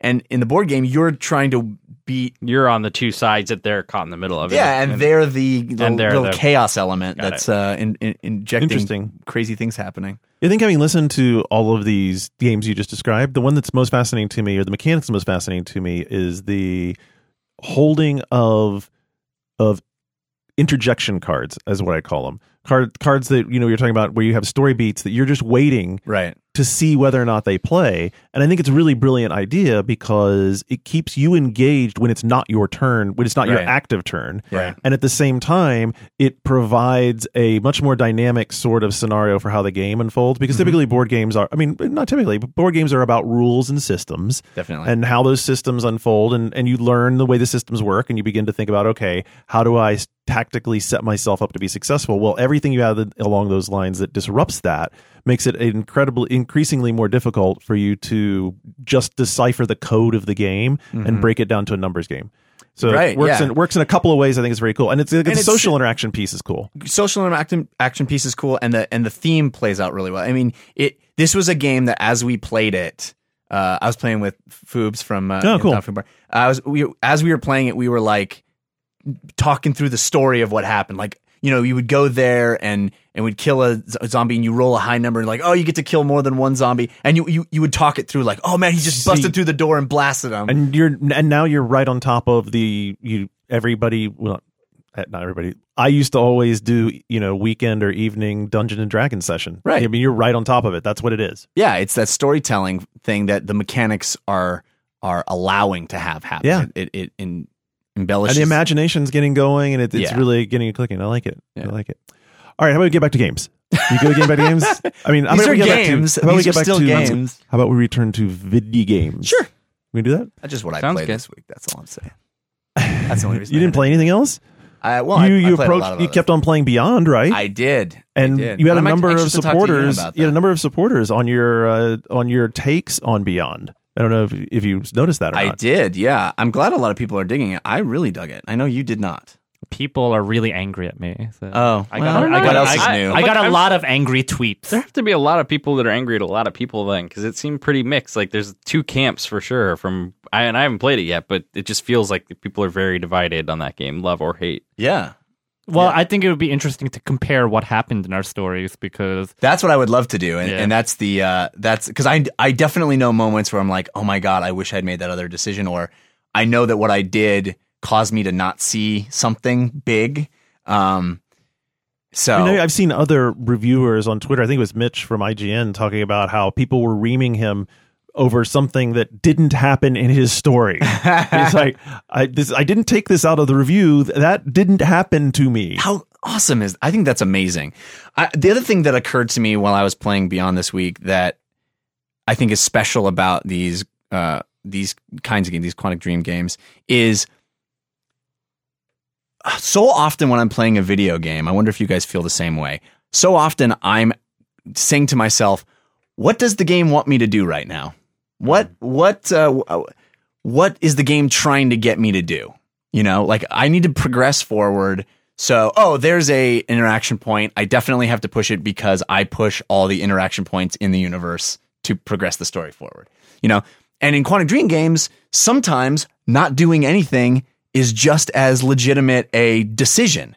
So I found myself at certain points, like, it sets you up as, hey, now you're playing as Aiden, this entity spirit thing, F with people. And I would like intentionally not F with them because I was like, I don't want to do that. I want to be nice.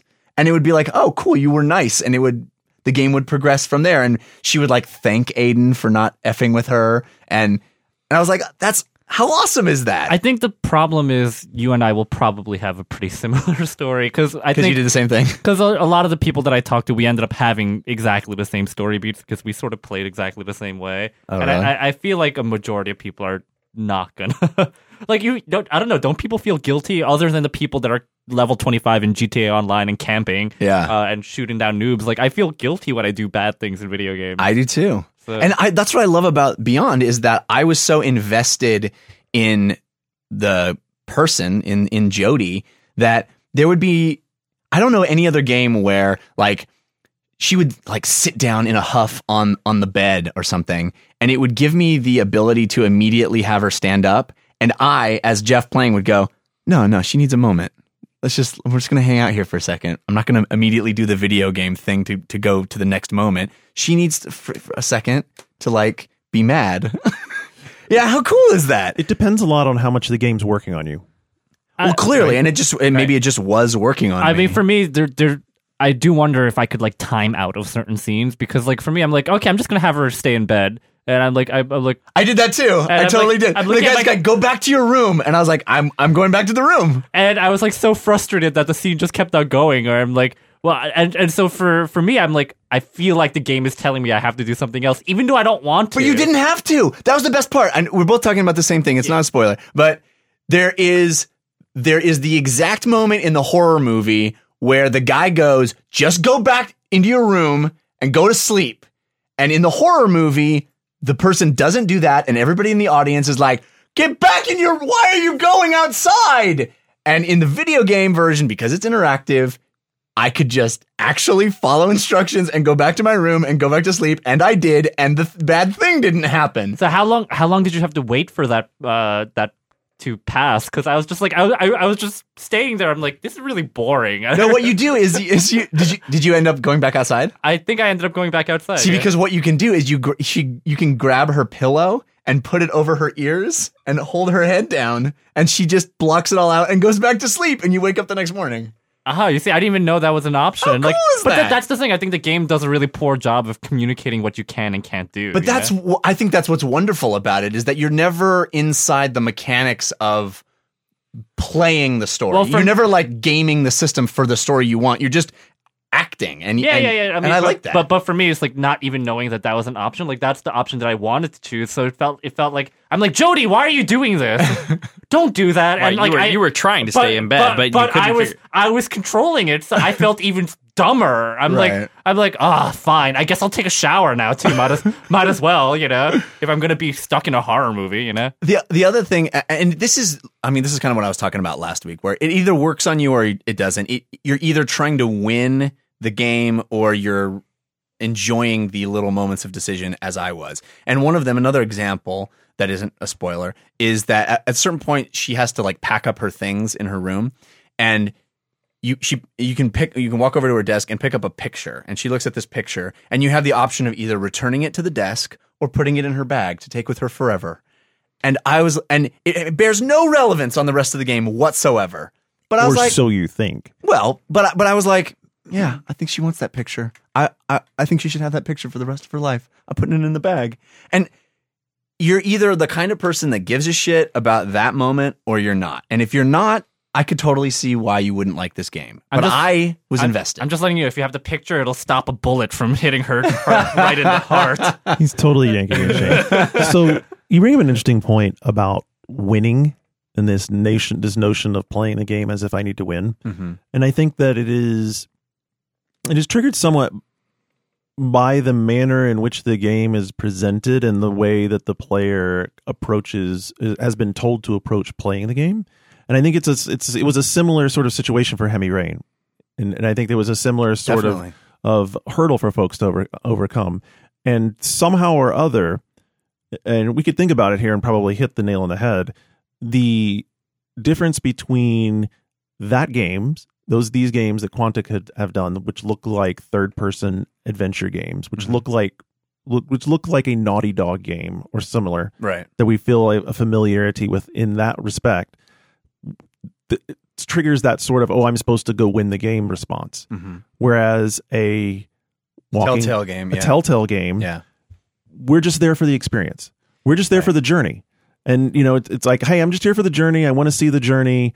And the outcome of it well, I know it's going to get to an outcome, and I know the outcome is going to be materially influenced by my decisions. Both of them share this. Both of them share this mechanism of there is a great journey. Along the way, you're going to make a bunch of decisions, and what happens in your story will be determined by those decisions that you made. Right. And yet, it feels to me, observing them, that there is a group of people who play the Quantic game and do want to win it, quote unquote. Want to have that win experience. Well, I mean, especially when you talk about Heavy Rain had a winning condition, right? There were many fail conditions essentially if you didn't along the way. But I mean, like there essentially was even at the end of the game. There's a pretty big clear win scenario, right? Where you save your son, right? That's the whole thing. So there was a ideal scenario, and as such, any sort of suboptimal scenario made it feel like you didn't play the game correctly. I find it really interesting that you feel like maybe you want to win Quantic Dream games, given that there's no game over screen. But in Telltale games, there are. Yeah, that's true. But I think it might be the visual language as well. I think Quantic, because David Cage is so obsessed with movies and the hero always wins in movies, the way he directs, it sort of makes you want the hero to win. Versus Telltale, where they are clearly drawn towards comics, and comics are... The hero doesn't really ever win in comics. It can't because it's ongoing. Yeah, at best, they maintain the status quo. Yeah. Which makes for a really sort of interesting dynamic in games, right? Where at the end of Walking Dead Season 1, you felt complete, but no matter what you did, you never felt like you won, right? Right. It's an interesting point. But in Beyond and Heavy Rain, there are paths through the story where you feel like you could win, even if horrible things happen along the way. I mean, look, maybe they're edge cases, but I do know of a couple of folks who, in Heavy Rain, did not have everybody live endings. I didn't. But kept them. Oh, yeah. That's how my story happened. Because their journey was to them, because what Cage had hoped would happen had happened with them, was that they had their journey, they didn't feel compelled to go back and play it and have something different happen. Right. They're like, well, this is what happened. Now, there were times in Heavy Rain where you would die. And well, I mean, even in Beyond, there's definitely moments where I effed up the QTE. Yeah. And I was like, God damn it. And I know that if I had not effed up the QTE, something awesome would have happened, and it didn't. Maybe just different. Right, different, but probably more awesome because I didn't F it up. She failed at doing what she was trying to do. But maybe that's a perception. You see, here's an interesting thought. How interesting would it be for the game design to have matured to a spot where you achieving the QTE or failing the QTE simply had two different outcomes? And but failing, that's where they are. That's what it is. And maybe the better one, depending on how you were approaching the game, was actually to fail it. Well, what I'm trying to say is that what if your gaming nature kicked in? Wow, this is a really weird idea. What if your gaming nature kicked in and you passed the QTE, but in passing the QTE, you wound up there's plenty of moments not in this going game. down the area. We've seen QTEs that sort of break the mold. I mean, even God of War 3 has a really great moment where you're punching that dude in the face, and the QTE is still always on the screen. It's up to you as a player to decide when you're going to stop. Yeah. And there's definitely moments in Beyond like that where you could continue to do this and be successful at it and kill someone or not. And what I'm trying to say is even that something would be more awesome in a sort of bombastic actiony sense. But the fact that what happened to me is that I screwed up that QTE and she fell instead of being awesome. That was my story. That was still my story. That's what happened to me. And she still got through it in a different way. And that's how I love the fact that I contributed to that. I wasn't just redoing it until I got it right. I was, wow, that day I did it wrong. So that's my story. And it's indicative of how, Jeff, for you connected with the characters and connected with this story. And I think, not to put words in Andrew's mouth, I mean, you really review, didn't like it. My review, I think the game, I think Heavy Rain Beyond as a game is just so much better than anything Quantic has done beforehand. I mean, even the QTEs are just a lot more fun in this game. Yeah. But yeah, the story was just ugh. Did you not like it because it was so fractured and disjointed?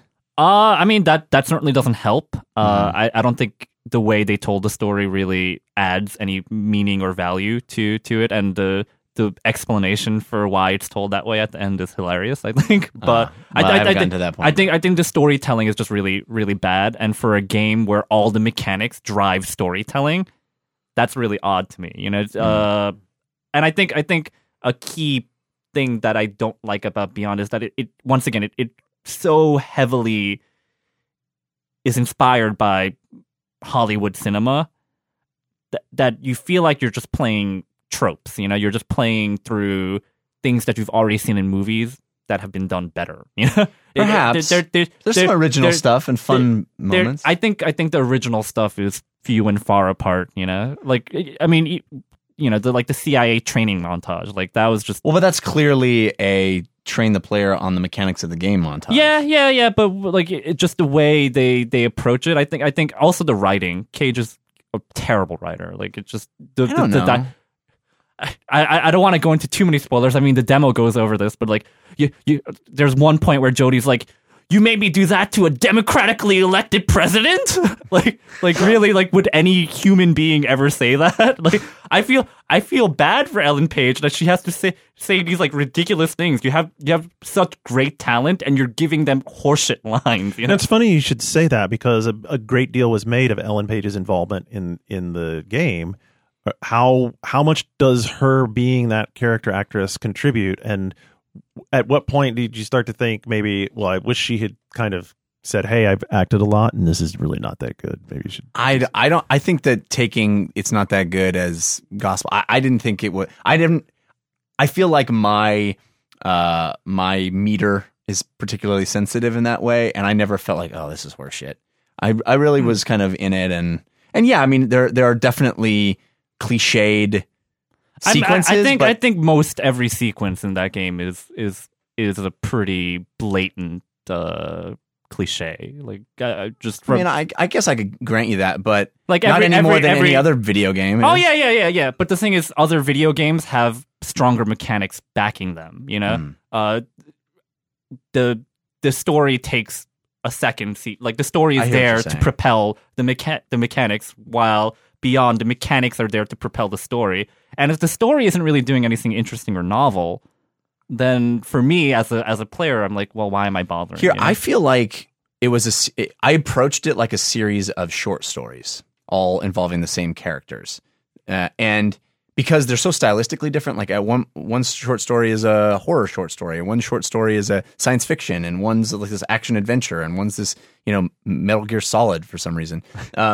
But within the context of those, just limited to just inside those microcosms, I thought they were pretty fun little. I think some chunks. of this. I do believe that some of the short stories are more effective than other ones. I think also, viewing them as sort of self-contained narratives, there is certainly some enjoyment in that, especially the longer scenes where there's a clear beginning, middle, and end to like the arc. I think. And some of those action sequences were great. The action sequences are really pretty. That's what I would call them. All right. Disagreement. All right, folks, we're going to take a little break here. Since it is episode 187, there's only one place we can go with the music. Right about now, NWA court is in full effect. Judge Dre residing. In the case of NWA versus the police department, prosecuting attorneys are MC Ren, Ice Cube, and Easy motherfucking E. Order. Ice Cube, take the motherfucking stand. Do you swear to tell the truth, the whole truth, and nothing but the truth, so help your black ass? You goddamn right. Won't you tell everybody what the fuck you gotta say? Fuck the police coming straight from the underground. A young nigga got it bad cause I'm brown. All right. So that's how it is. Can you remember back in the day? Oh, I remember back in the day. Andrew Who would have thought that Ice Cube would be in a rollicking movie romp called Ride Along, where he plays a cop. Oh, how the world changes. There's so many weird things in the world. I mean, how can you ever watch any episode of Law & Order and not just scratch your head and be like, how'd this happen? Anyway, Andrew was getting excited. I think I know what he's getting excited about on the NPD numbers. The PlayStation 3 had its first North American hardware sales win over the Xbox. Oh, man. Well, not first ever. It's just first in how long? In 3 years. So it feels like forever, but so let's put off the new consoles, baby. Sony's like, wait. Interesting. You have to sort of attribute that, especially at retail, to the GTA bundle. It's a really good deal. It really is. Yeah. It's like $270, and you get a 250 gig PS3 and the copy of the game. Game's like $60 already. So for $200 PS3. Yeah, for people that are getting into the generation late, that is an awesome deal. So. Yeah, and Sony's thinking that Sony is doing a lot of thinking. One of the things they announced this week, clearly being concerned about the software situation to go along with the launch. They bolstered their PS4 software lineup with a bunch of cross-buy reworks of games for PlayStation 4, new versions. It's not, you can't really call them HD versions because in many cases they were already HD games. They're doing Flower for PS4, which is now going to run 60 frames per second. Nice. So, eventually that $200 I was willing to pay for Flower, it's going to pay off. It's going to have paid off. By the way, these are cross-buy titles, so if you already have them... you can just re-download? Yeah. Well, and it's going to be kind of a bummer for people who bought the compilation discs, right? Because I don't think that they have that logged in the PlayStation Network store, so I don't know how they'll handle that. So no, but I mean... They could check. Just assume that if you own disc-based games that they won't transfer into new generations. Yeah, you may well not wind up on the good end of this. But if you have the PSN versions, you're going to be very happy because if you got Flower, you've got a PlayStation 4 version of Flower coming. They advertised 1080p. I think it was already rendering at 1080p, but it definitely wasn't 60 frames. That's awesome. I want every company to copy Sony in this regard. The fact that a lot of these games are cross-buy PS3, Vita, and PlayStation 4, where you bought it on one platform. 3 systems with wildly different architectures. Yeah. I mean, they're have paying, fun, devs. They're paying a lot of money behind the scenes to make that happen. But or some money. But as a consumer, I don't care. Like that just sounds like magic to me. Like I don't. It should look like magic with all the people behind the scenes. You know what? It's not even magic. As a consumer, I feel like that's how it should be. Actually, I feel like I feel like it's not magic. It's the opposite of magic. It's definitely interesting because you look at things like that. That's so uncommon. It's so uncommon. But when you buy a new iPhone in the game, right? Yeah. That's my point. In the gaming industry, it's so uncommon. But like you said, when you buy a new iPhone or you buy a new, all your apps just right there, and they're upgraded to work on the new thing, and no problem. This group of games certainly appears to have a strong advocate, at least at Sony Santa Monica, because the other titles are Sound Shapes, Flow, and Escape Plan. Now, Escape Plan is especially interesting to me because I thought it was one of the more fun early Vita games. Yeah, it's very good. But it utilizes the back touch a lot. So I'm wondering how. I mean, you got front touch on the PS4 controller, kind of. Yeah, but you don't have the. I mean, there's places in Escape Plan where you're pinching. You have to touch the stuff behind or pop something from behind. Right, or sometimes you have balloons and you're like squeezing the balloons to get the air to come out the right direction. So I'm curious how they're going to wind up duplicating. I'm pretty sure they're just going to use front touch only for. Well, that's all they have. Yeah, that's all they have. But it does also introduce something to use the front touch pad on your new PS4 controller on. So that's really cool. No Journey though. Where's Journey? No Journey? Come on. I'm standing here with open arms. Well, granted, that game has online components, so I feel like could be more challenging. They're do you make PS3 and PS4 players play with each other? Yeah, more magic. Well, again, the more technical and the more challenging the game is, the harder it's going to be. All those games are running Fire Engine, right? I think so. Yes, I'm assuming that Fire Engine's being ported to PS4, which might alleviate the cross-platform differences. Yeah, that could be a big part of it. Sounds like it. So a question came up in the thread last week, which is related to all this, about games that deserve another chance in the next generation. And this was centered mostly around the discussion for Crackdown, which always gets lots of and everybody excited. Even Phil Spencer has said, "I loved Crackdown. It's awesome." You just kind of forget about Crackdown 2. Yeah, no one says, "Oh man, I loved Crackdown 2." Right. Well, it's like Ghostbusters. Everybody wants a new Ghostbusters. They don't think about Ghostbusters 2 so much. God damn it, Bill Murray, sign on already. So Bailey, you threw out some of his favorites, and then we've got a little list here. But I'm curious what some of you guys would add to this of games that deserve another chance to shine. So Crackdown, Enslaved was thrown out there. I know you're the big fan of Enslaved. I'm a huge fan of Enslaved, but I don't know. I don't think it needs a sequel. Well, Enslaved is coming out again this holiday season for PC. For PC and PS3. So if you've been waiting for your PC copy... What do you mean PS3? They're making an enhanced version for PS3 again for some reason. Okay. I don't know. It's really bizarre. So maybe that game is getting a PC will give it a longer life. But I mean, it was Journey to the West, and it was fantastic. But I feel like it's sort of encapsulated and it's done. And I don't want a forced Enslaved 2. Does that make sense? Yeah. Next one was Viva Pinata. Viva Pinata did have party animals. It did, which did not do well. Well, it's sort of the same Crackdown environment too, right? Like Crackdown 1, big, popular. Crackdown 2, a little bit later, not as popular. I love Viva Pinata 1 though. I love it. It did kill my first one. Xbox 360, but it I killed your it. Xbox. Yeah, that was the first red ring for me. It was during some heavy Viva Pinata sessions. But well, you're not supposed to actually use it as a pinata. You know, I know that's my problem. feeding those damn pinatas was quite mesmerizing. And it was beautiful too at the time. I think that game, that was one of those next gen sort of moments with all the detail and the color. And I was playing it on Windows Vista on my Games for Windows machine. Yeah. We were so naive back then, weren't we all? The next one he throws out is La Noire. What? Dude, I'm a huge fan of L.A. Noire. I think that is a great game. No. I do. You know what? It just lasted too long. If it had ended before the fire missions. GTA made me realize something about L.A. Noire, actually, and driving around L.A. in GTA 5, where you can get across the city in a couple minutes, and it's like, oh, like this feels like L.A., and it feels smaller than L.A., but God, like, that was L.A. Noire when it would take like 15 minutes to get where you wanted to go because you had to drive across.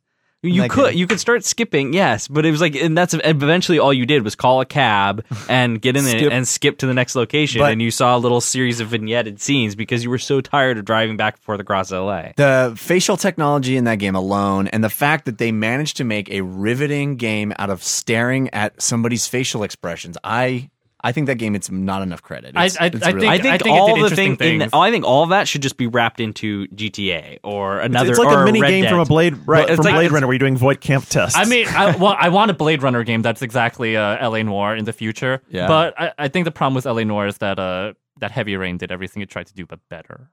I think the things that there's stuff that L.A. Noire tried to do that they did a good job on, but really, ultimately, it wasn't that satisfying. I think it was groundbreaking. I just don't need another game just like that. Well, I wouldn't want a game just like it. But and no one's going to use motion scan ever, like that facial thing. That's so sad because it's awesome. It wasn't really that awesome. I don't know. We're getting really good. We're getting really good facial stuff now. It's FMVs just thrown on people's faces. Like I thought that was awesome. I loved it. All right, I'll throw out the other three as a sort of grab bag from which you can choose: El Shaddai, Child of Eden, and Warhammer Space Marine. I pick Warhammer Space Marine of those three. Did you play that? I played all three of them. Yeah, and I'd actually see Child of Eden too, personally. But I mean, I feel like there will be other games in the successor. I'll say El Shaddai because that's never going to happen. Yeah, Shane was always the champion, and Shaddai was clever and but at its core was, rooted in a lot of, you've seen these sort of mechanics before. It was visually very interesting.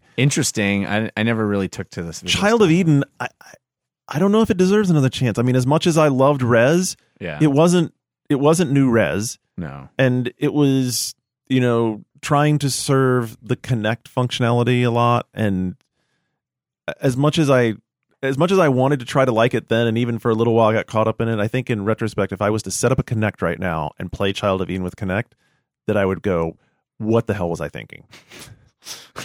At least that's the way I remember it. I think I probably did that. Is that sort of like getting your kid to eat or your dog to eat the pill by like, okay, well, you're gonna play a Kinect game, we're gonna wrap it in this tasty morsel of Rez, and here you go. Here you go, Garnet. That's not a bad analogy. And then finally, Space Marine. Space Marine actually was a quite nicely put together game. It was a lot of fun mechanics to it. I don't know why that game didn't do better. I honestly don't. I don't know what was missing. I don't know. I felt like everyone was talking about it when it came out, and then it kind of just. I mean, it was a THQ game, so well, that's true. It was sort of. It never seemed like it got out of the core, like. But it was what it was unabashedly, and you just go in and you kill waves and waves of orcs, and it's really fun. The developers, former developers of the Space Marine series, I forget which site they did it, but they did. I think it's Penny Arcade Report. They have like what their plans for 2 and 3 were going to be. So wow! You should probably that'd be cool. Track that down, and you can imagine it in your head, and then start a Kickstarter. Imagineering and engination. Yeah. Woogie threw out a group of 3 that I lumped together, which were Majin and Folklore and Puppeteer. So it was like Puppeteer. I've like thought about it. Majin and the Forsaken Kingdom. The Forsaken Kingdom. I remember that. That was you have a giant right? Right. Or some sort of tree-looking. It was much beloved by people to play with. One of the last, and it's game the Republic. closest. It's the closest thing to the Last Guardian we ever got this generation. Did you play? So you played it? I did, and it was. Oh, I would have thought that would have been a game you liked. Sort of its. The art is great. I found it to be very clunky. Yeah, but it definitely lacked polish. You know. Remind me what Folklore was, though. Folklore was the PS3 launch title from the developers of Majin, and the first thing came out. Clearly, seeing where Woogie's coming from here. Yeah. Dude, I want to jump on the next one. Which we skipped over Singularity. Oh yeah, well we can. Don't worry, everyone did. Yeah, there was nothing. I played through the entire game, and that was not fun. But not entirely just because it was cliched sci-fi.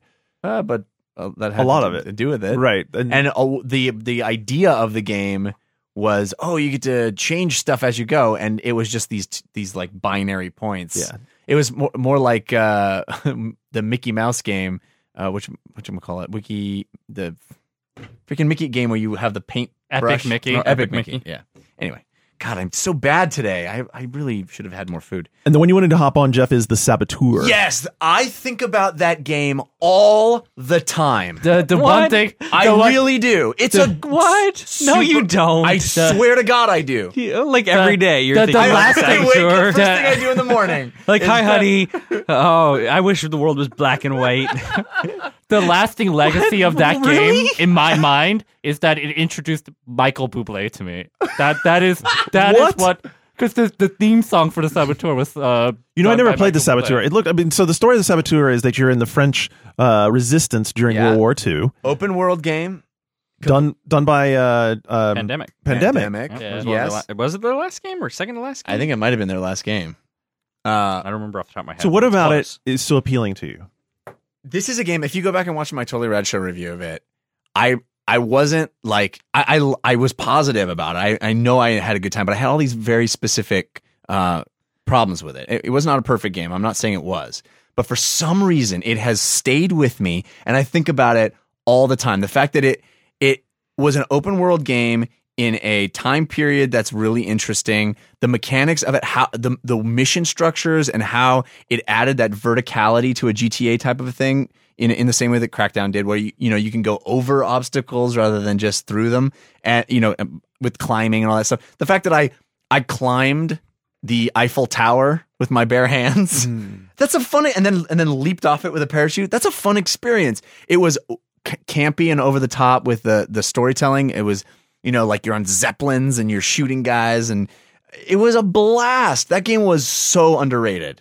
I really, really like it. Once again, it's a problem of polish, but it was a lot of fun. I did platinum that game, so I clearly had problems. So then last two before we get into ours, Darksiders and Bulletstorm. Darksiders, I feel like had its second chance and sort of still whiffed. might have another. I mean, someone bought that, right? Yep. So you never know. I mean, you never know if someone's gonna. I don't know who bought it. I don't even know. Well, was it a Deep Silver? No. The license is owned by like a conglomerate corporation, but the developers got bought off by Crytek. So I mean, cool. hopefully we'd see more of that. Both of these games. I think that's a franchise that I don't think Darksiders is dead. I think Darksiders will come back. Yeah, the shame of it was maybe that not that generation. They seem to have heard too much the complaint about the quote unquote complaint that the first one was like Zelda.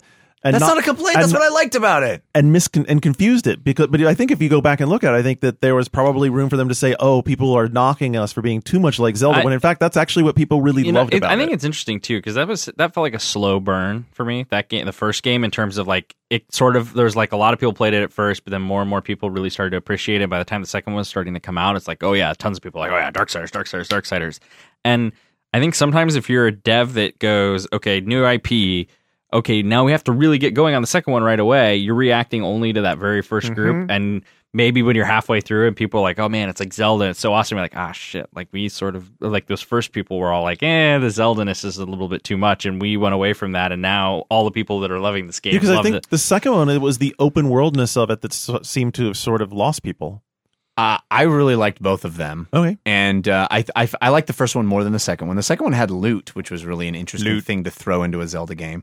But yeah, it meandered a little more, just I think because of the open world stuff. But I think the problem with the first one is that the first hour you think you're in God of War. You think you're playing God of War, and you're actually playing Zelda. And the fact that I don't think people got the fact that it was as Zelda-y as it becomes, but it is fantastic. And I when it came out, I kept saying, why have not more people just ripped off Zelda like this? Like, this is it could be a genre. And Darksiders 1 out of these, Darksiders 1 sits pretty high on my pile of shame. It's one that I would still really like to play. It's a very good game. Saboteur I've looked at before and said I should play that, and then I've thought, I can live without ever having played that. But Darksiders, you'll think about it for the rest of your life. I wake up every morning and go, God, I gotta play this out. Oh, the Saboteur. So, Bulletstorm. Bulletstorm gets a lot of attention as well as being. They'll come back to Bulletstorm. They'll come back to Dick Tits. Mechanically, I mean, that's the problem. I don't think they need to go back to the brand, but that style of game, I think I would love to see them the go back to problem that. with that game is that it's inextricably linked to Dick Tits. Yeah. And what it really was, more than that, is this wildly fun, creative playground of killing. But it wasn't Vanquish. So let's remember, it wasn't Vanquish. Is that There's a game that should be on the list. Yeah, there we go. All right, I'm going to jump. I have like 4 that I jotted down for myself, so I can kind of keep this rolling. One of the ones that for me, I've been sort of wondering why this hasn't happened yet, but also dreading what might happen if it did, is Onimusha. And I think that's definitely driven by a romanticized remembrance of Onimusha. Yeah. But also a thought of having played Onimusha back in the day and thinking to myself, wow, what could this be on more powerful systems? And now having seen, DMC was really successful. I wasn't in love with parts of it, but I liked a whole lot of it. I liked the action. I liked the way that the game came together at the end. Onimusha is a really interesting franchise to play with. I think the problem with making Onimusha now is that it would just be generic samurai fighting game. That would be awful. They could put Keanu Reeves in it and it'll be fine. But do you like the new Jean Reno? So they had Jean Reno before, and now they'll go with Keanu Reeves. It's great. No, but fantastic. But the thing about Onimusha is that it really was old school Resident Evil with a samurai. Right, exactly. And that's why it was awesome. Forget. No one makes games like that anymore. Well, hopefully, Evil Within. Well, there you go. Hopefully, and that's why I would love that. I would love that Onimusha. Yeah, or Dino Crisis. Oh God, a Dino Crisis. Crisis would be fucking rad, wouldn't it? Oh my God. So, the first one or the second one? I'm kind of on the first one. I probably go first, but I mean, like, really, just make a new game like that. Spiritual successor. I think it's really interesting that we're tapping to generations that are much earlier than PS3 360. Because for me, actually, I'd be much more excited. I think publishers would probably be more excited to tap into like PS2 and PS1 era IPs and like bring them back. Because for me, I'm just like, yeah, you know what? Whatever. Like the last generation's like been still pretty fresh in my mind. I'm going to go further back. Well, with the right team on it, I would walk to the ends of the earth for a Vagrant story. Oh yeah, for sure. I want Star Tropics though. Oh, that's what Nintendo needs I want to do. Grandia. Give me Grandia. Yes. Why hasn't anyone just blatantly copied the Grandia combat system? Idea. It's perfect. Yeah, and I'll give you another one. EA needs to make X-Wing versus TIE Fighter 2. They will. They will. X-Wing versus TIE Fighter 2 with like 120 player multiplayer and voice chat with everyone. I'm telling you right now, they will. That's going to happen. I hope have so. no doubt about it. It should. I have no doubt about it. That will happen. I managed to mention this game every time I'm on, so I'll just say it again. F-Zero. Just come on, Nintendo.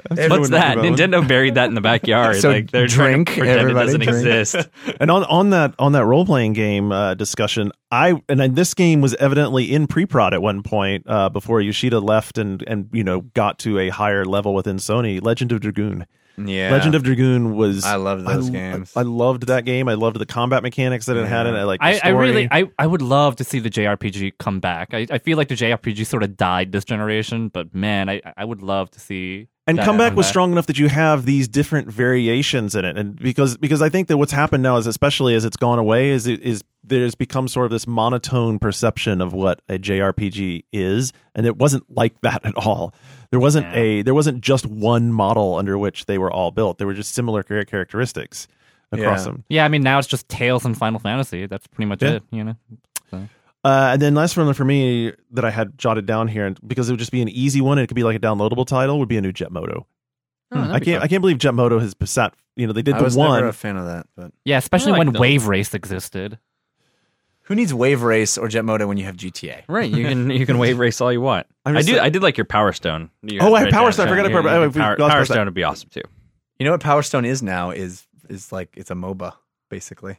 No. No. I mean, I get what you're you're saying, in that it is like it would actually could be an amazing free competitive game in this day and age. Like it could sort of do that, but it is not even close to I appreciate what you're saying, but you're dead wrong. At least I'm appreciated. I remember when you were collecting the stones and you got down, you had 2 and you were like about to get the third one, and everybody else was like after you super hardcore, and then if you could just slide in there and get that last stone and transform, you would just wipe the screen, it was fucking badass. All right, so after this conversation, none of you guys can say you want new IPs ever again. So never complain about sequels. Look, here's the subject of this story was. Here's the point: is if you're gonna play it safe and do something, like here's some that would be good and already have some brand recognition and some loyalty. Most of these games are not playing it safe. Most of these games, making sequels to them is playing it stupid. It's like it's basically we just came up with a list of every game that doesn't have a sequel. So let's try it again. Ooh, Hey, at least it looks like Crazy Taxi.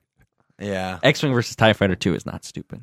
They should also do Super Star Wars games like 16-bit style for the new movies. So we also had an awesome thread about, and this was a thing that Ozzy kicked off last week, of what arcade cabinet would you like in your house?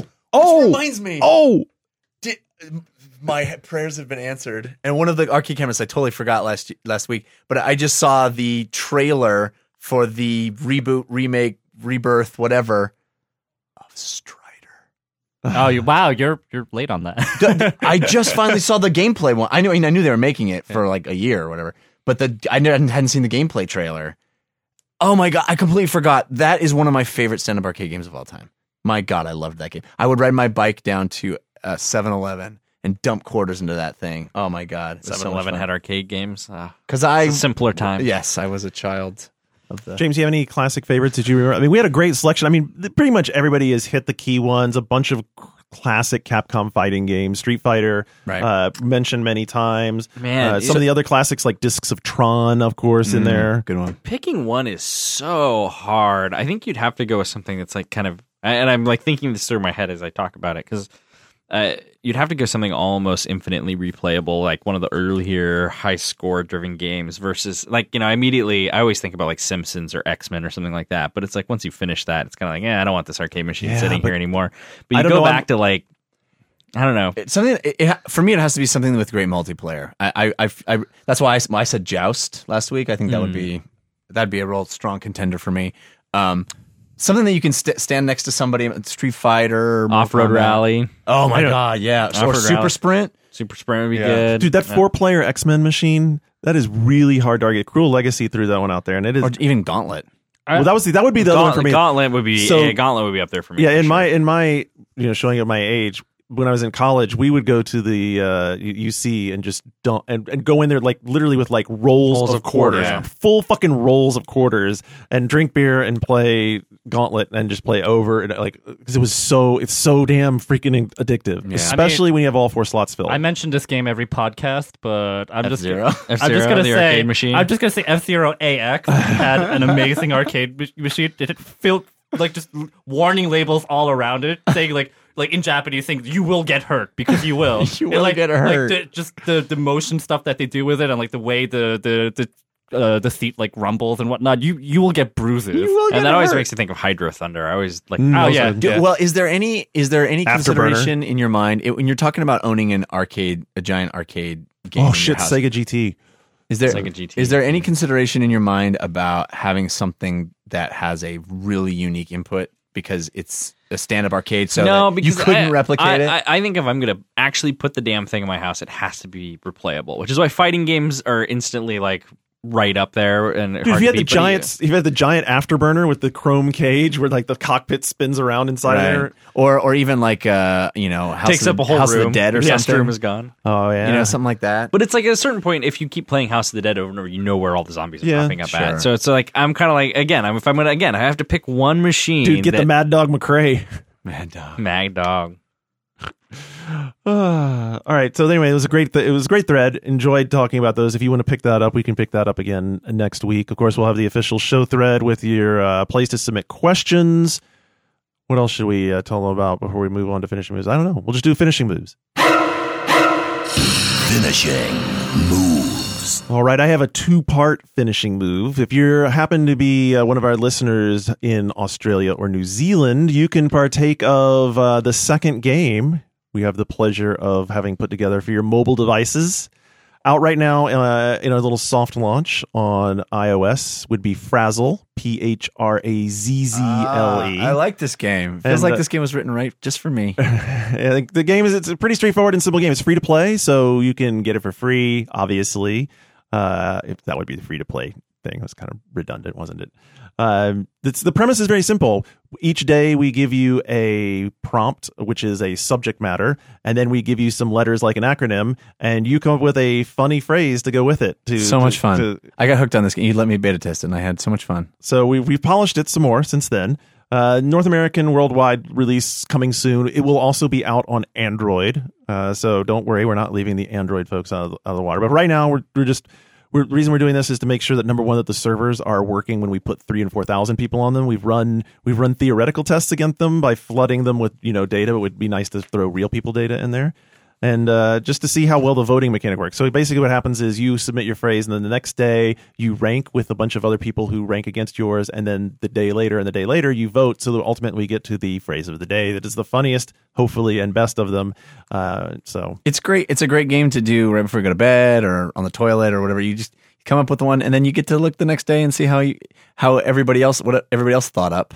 One of the motivations behind the design for the designer was that he'd been playing Hero Wars a bunch, and then as many of those asynchronous games go, had been getting a bunch of games piled up, and then was always having to go back and play more, and had some friends who would be like, oh, I make a move, they may make a move, and so you're always feeling like you had to play. This game, you can play as much as you want during the day, but you could also sit down and play once and have played it. I mean, you'll have done everything you need to do, and then you can go on and play it. You can keep playing the next day, but you could literally be just only spending a couple of minutes with it and still be enjoying the game. I like it. And then part 2 is that our good friend John Davison has finally gotten First for Gamers out on iPhones worldwide. And First is it's an interesting sort of social network aggregation tool for video gamers. And if that doesn't make any sense, it's Twitter if instead of following people, you follow topics and stories and games. And the idea being that you can bring anything that you would like to into the conversation and link it, and then people can comment underneath that as if they were in a threaded conversation thread. So you can including pictures and video, and you could start a headline, you could start a subject, you could say, hey, out there, who's playing Beyond? What do you think? Or you could link to an interview or a story off of a website, or you could put in a picture, and all of that becomes conversations, and they bubble up based on a number of different ways. You can follow people, you can follow games. Anyway, it's called First for Gamers. Unfortunately, there's a lot of things with First in the iTunes store. So I searched for First, and I got everything but that. So you need to search. Wasn't it F? It exclamation point? No, it's First. It's just FIRST. But search First for Gamers, and you will actually get it, because there's lots of other things with First in there. So there you go. Jeff, what do you have? Well, one of the things that we don't often get a chance to do, or just don't end up doing, is revisiting things that we talk about from week to week. And you and I were talking about this, so I wanted to mention that I have still been avidly playing Card Hunter and Hearthstone. And Hearthstone is very different once you start pronouncing it correctly. I was doing my own joke, Garnet. Anyway, they're both very, very, very good games. Still addicted to both of them. Card Hunter definitely has some wicked difficulty spikes, man. There are moments where I'm just beating my head against the wall because the game is just so evil. It'll throw weird, strange monsters with strange armor, or a crazy powerful guy, or it's just really interesting. And it's almost as puzzly as it is anything else. And I paid the $25, so I'm in for a month, and I've been playing a lot of it. Hearthstone, they had a big wipe and a whole bunch of new stuff, new cards, still as damn good as ever. Those guys know how to make a friggin' game. So yeah, I'm still actively playing both. I have not gotten off the train of either, and can still heartily recommend them. James, what's up with you, sir? Well, we have a game coming out in a couple weeks. Hey, very excited. What do you know? Yeah, so Ratchet & Clank Into the Nexus will be out on PlayStation 3. You can download it on the PSN store. That's when they go inside an Android tablet? Yeah, something like that. And there's a lot of fun legal issues around that, by the way. They're entertaining. But I never played Quest for Booty. You didn't play Quest for Booty? Oh, well, you get a free copy of Quest for Booty in the box, too. Wow, what a or deal. with your download, yeah. And if you have played it and you buy the retail copy, you can give the code to a friend or something. But it's a classic Ratchet & Clank game. It's the epilogue to the Future series. After the last 4 years working on All for One and FFA, which were a lot of fun, it is definitely really fun to have worked on this guy. And it's a really good game. I think everyone's going to enjoy it if you like Ratchet & Clank. And it comes out on the 12th, so right before it's a shorter game. It's longer than Q4B and stuff, but it's something you can play in a few good sittings. So if you decide to, you can pick that up on the 12th and you could play it until your PlayStation 4 arrives a few days later and have a good time. So nice little love letter to the Ratchet fans. Cool. It's only $30, right? Yeah, $29.99. Yeah, that's great. And Andrew, you get to anchor us. So I've signed up for this service called Freedom Pop, which is a MVNO that offers... He's talking about a phone. Yes. I should stop using acronyms like that. It's a mobile phone service that they just launched into beta, and I signed up for it. So I have this pretty old Android HTC Evo design phone, but it's interesting. The gimmick is that the monthly plan is free, so it's $0 for I think 500 megs of data and 200 minutes. It's definitely a beta. I'll say that. I can't wholeheartedly recommend it yet, especially if you're not particularly tech savvy. If you don't want to update your PRL every few days or whatnot. But if you can get around that, it's pretty incredible value. So for me, I haven't canceled my Sprint service yet, but it's definitely interesting. And if that's something that you want to look into, that's the name of the service, Freedom Pop. Are they launched everywhere or just LA? I think they're pretty much everywhere that has Sprint coverage. So, so it's like $100 for the phone. But you don't recommend it. Like I said, it's very much a beta. Very much a beta. You're gonna have to jump through all these hoops. I would. But it's a free phone. Free service. I would totally recommend it for people that know what they're getting themselves into. Would you get it? Would you get it for your mom? Probably not. But would you get it? I would recommend it for people like me, where I right. This is fun for me. I like having recommending this to himself. Yes, it's a finishing move just for me, which is how I really end all my nights. Heyo! I'm glad you took it there. And on that note, we'll wrap this part of the show up. If you're not sticking around, of course, you should stick around for the Tailgate, brought to you by the Press Row podcast from Operation Sports. But if you're not, thanks, of course, to Atlantis Group Studios. Jamie in the booth running the engineering for us. And she'll be picking again as well. She's making noises. Said, mm-hmm. And Dave and Ozzy here for the first part to talk some Pokemon. Next week, Nicole will be here to talk Pokemon. Jeff is going to play Pokemon before then. Wow, you really put me on the as well as Wolf Among Us, and he's going to finish Beyond.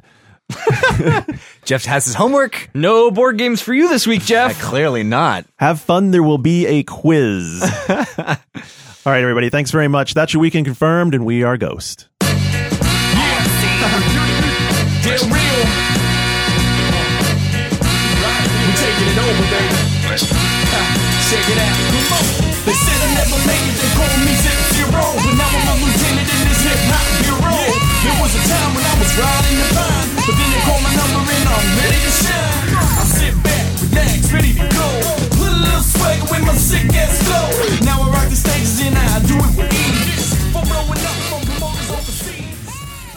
This episode of Weekend Confirmed is brought to you by the GameFly app, the must-have app for gamers with info on over 50,000 console, handheld, iOS, and PC games. Get the GameFly app for free today on your iPhone, iPad, and Android devices. So, Ozzy, how did that San Diego pick work out for you? I'm so curious to hear what your new favorite team is now that you cannot be a fan of the San Diego Chargers. I tweeted earlier this week, I will happily take 0-3 in the tailgate if it means that the Chargers win a Monday Night Football misery game. hedge. It was just a misery hedge. I bet against Nebraska all the time. I like to go with the reverse jinx every now and then. For as much as people dog me about how I am for a Cowboys fan, I never bet against my Cowboys. Never. Me neither. I never bet against the Niners. I know it's nice. It's nice when you have a critical game and you're like, oh, I don't feel good about this. You put some money down. You either win and you're so happy you don't care you lost money, or you're like, oh, damn, we lost. But hey, how does the watching? I feel like the watching. I'm still rooting for my team. I'm rooting for my team. I don't care. You're rooting against your money, right? I am rooting against my money. I'd rather have the win. But if I lose, then at least it's like, oh, I got this payday. That's nice. I was still rooting for my team, even though it meant rooting against myself in the tailgate and rooting against all my fantasy teams that had Andrew Luck starting. What I like is the nice split last week of New England and New Orleans. That's a bad beat for whoever was on New Orleans. Yeah. Should have had a 3-0 week, Garnet. I even said it. I said Belichick never loses 2 weeks in a row, and then of course he didn't. You did say that. But I didn't have the courage to actually pick them. So I think that you did. You picked New England. Yeah, you did pick New England. That was your only win last week. Yay for me! Dude, you made that point and then you picked them. Doesn't even remember what he's been doing. I don't remember. I also picked. Yeah, I picked the biggest. Jeff's had a lot of Del Taco this week. The strong. Too much. By the way, how do you like the strong performance by Rich now? Rich has come in and stormed. He has stormed to the lead. He's tied with me. Well, I guess he's technically. How does that work? Technically ahead of you. He's 11. He's 11-5-2. And I'm 11-6-1. Yeah, you have one more loss than him, so a tie's better than a loss. That means that by rule of the show, he must go first this week. So thanks to our friends at the Press Row Podcast, where you should be listening to all of your video game sports related topics. Great podcast there, brought to you by. Clearly is an expert, and really can't wait to hear their take on the NBA 2K14 trailer. Oh, it's gonna be awesome. You can always catch that. They are brought to you by Operation Sports. Here is Rich, Mr. Ketchup Grisham. Well, thank you, Garnet. Hi, everybody. Rich Grisham here. What do we got this week? Some big games. All right, up first, you've got the Bengals getting 3 at Detroit. I'm going with the Lions in this one. Then you've got the hated rivals, the Eagles hosting the Cowboys. The Eagles are 2.5-point favorites. How could I possibly be an Eagles fan if I don't choose them in this game? Right, Ozzy? And then lastly, you have got the homecoming of Peyton Manning. His Denver Broncos heading back to Indianapolis as 7-point favorites. I'm going with the Colts in this game. Probably not the wisest choice, but let's just say I'm going to put my money where my mouth is this week. All right, so as always, thank you, Garnet. We love Weekend Confirmed over here at the Press Row Podcast, brought to you by Operation Sports. I'm Rich Grisham, and we'll see you again next week. Yeah, I see he's buttering it up now. He's making it sound, we love you. It's great. Just no problem as we're coming back and gonna rule. He's going to win your milkshake. He's going to win the damn Weekend Confirmed. We're going to do something about this. All right, so here are the games this week. As you just heard, the first one is a pretty difficult to call one as it's turning out. That would be Cincinnati traveling to Detroit. Cincinnati getting 3 points going into Detroit. Cincinnati boasting a pretty good defense right now. And a pretty good offense, too. They're all right. Bernard definitely in the running of the rookies. Andy Dalton throwing well.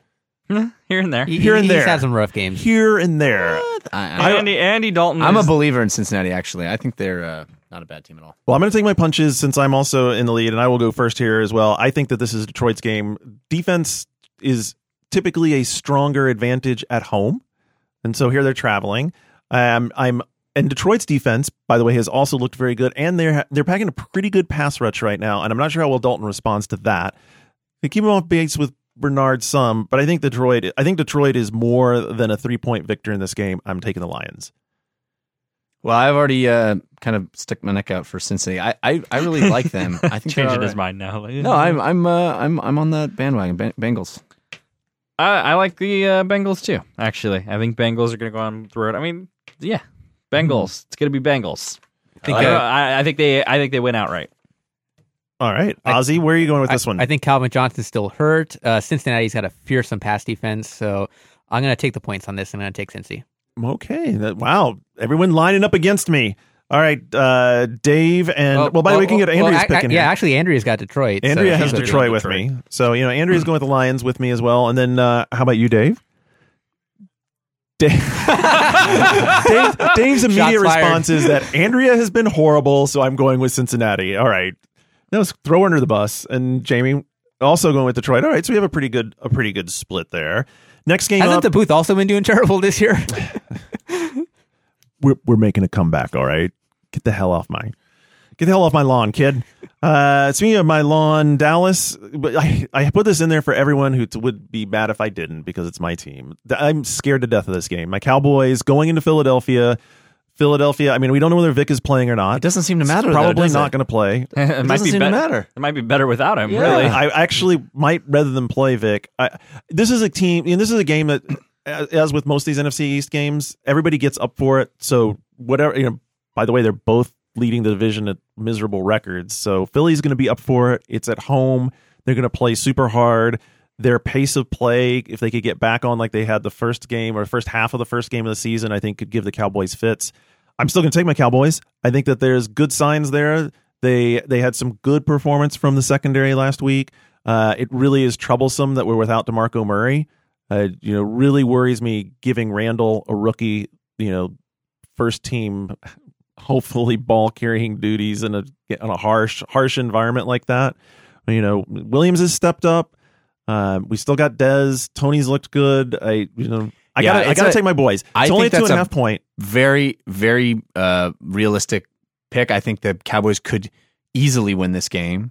I'm taking Philly, but I think Cowboys could do. Well, I'm going to take Philly. Right. I really think this it could go either way. Really. Should be a great game. I think it should be a really good game. Yeah. Despite their records and despite how much of the NFC East is off this year, I think that will be a good game to watch. Be an entertaining football game. James, what do you think? This is really tough. Like I say, it's going to be a good game. Dallas has the points. I would normally take that, but there's the home field advantage, which is factored into the points, I might say. I like the Eagles at home, though. I just not sure Dallas can go on the road and take care of business there. So it's going to be close, but I think Eagles win it by a field goal and barely cover. All right. I mean, and we're using the fantasy 911 lines. Some of the other lines are 3. Unfortunately, this line is 2.5. I was like, oh man, couldn't I have the 3 line? But I did not cheat that. What do you think there, Oz? Philly's 3 wins were against teams with a combined 1 win. This is true. That's pathetic. This is true. I'm not going to back that. I'm going Dallas. All right. Andrea has jumped on the Cowboys wagon as well. Have fun with that. Shut up. You're brutal. I'm going to tell her you said that. She's going to hear it. I'm going to tell her you said that. Dave, what do you think? Dave is trying to make up ground and going with Philly, and Jamie is also going with the Eagles in hopes of making a ground. All right. And then our third deciding game this week, the now controversial homecoming of Peyton Manning. Man, what a jackass. Irsay, what the hell is wrong with Irsay? I think that's really juiced this game. This game was juiced already. Bulletin board material now.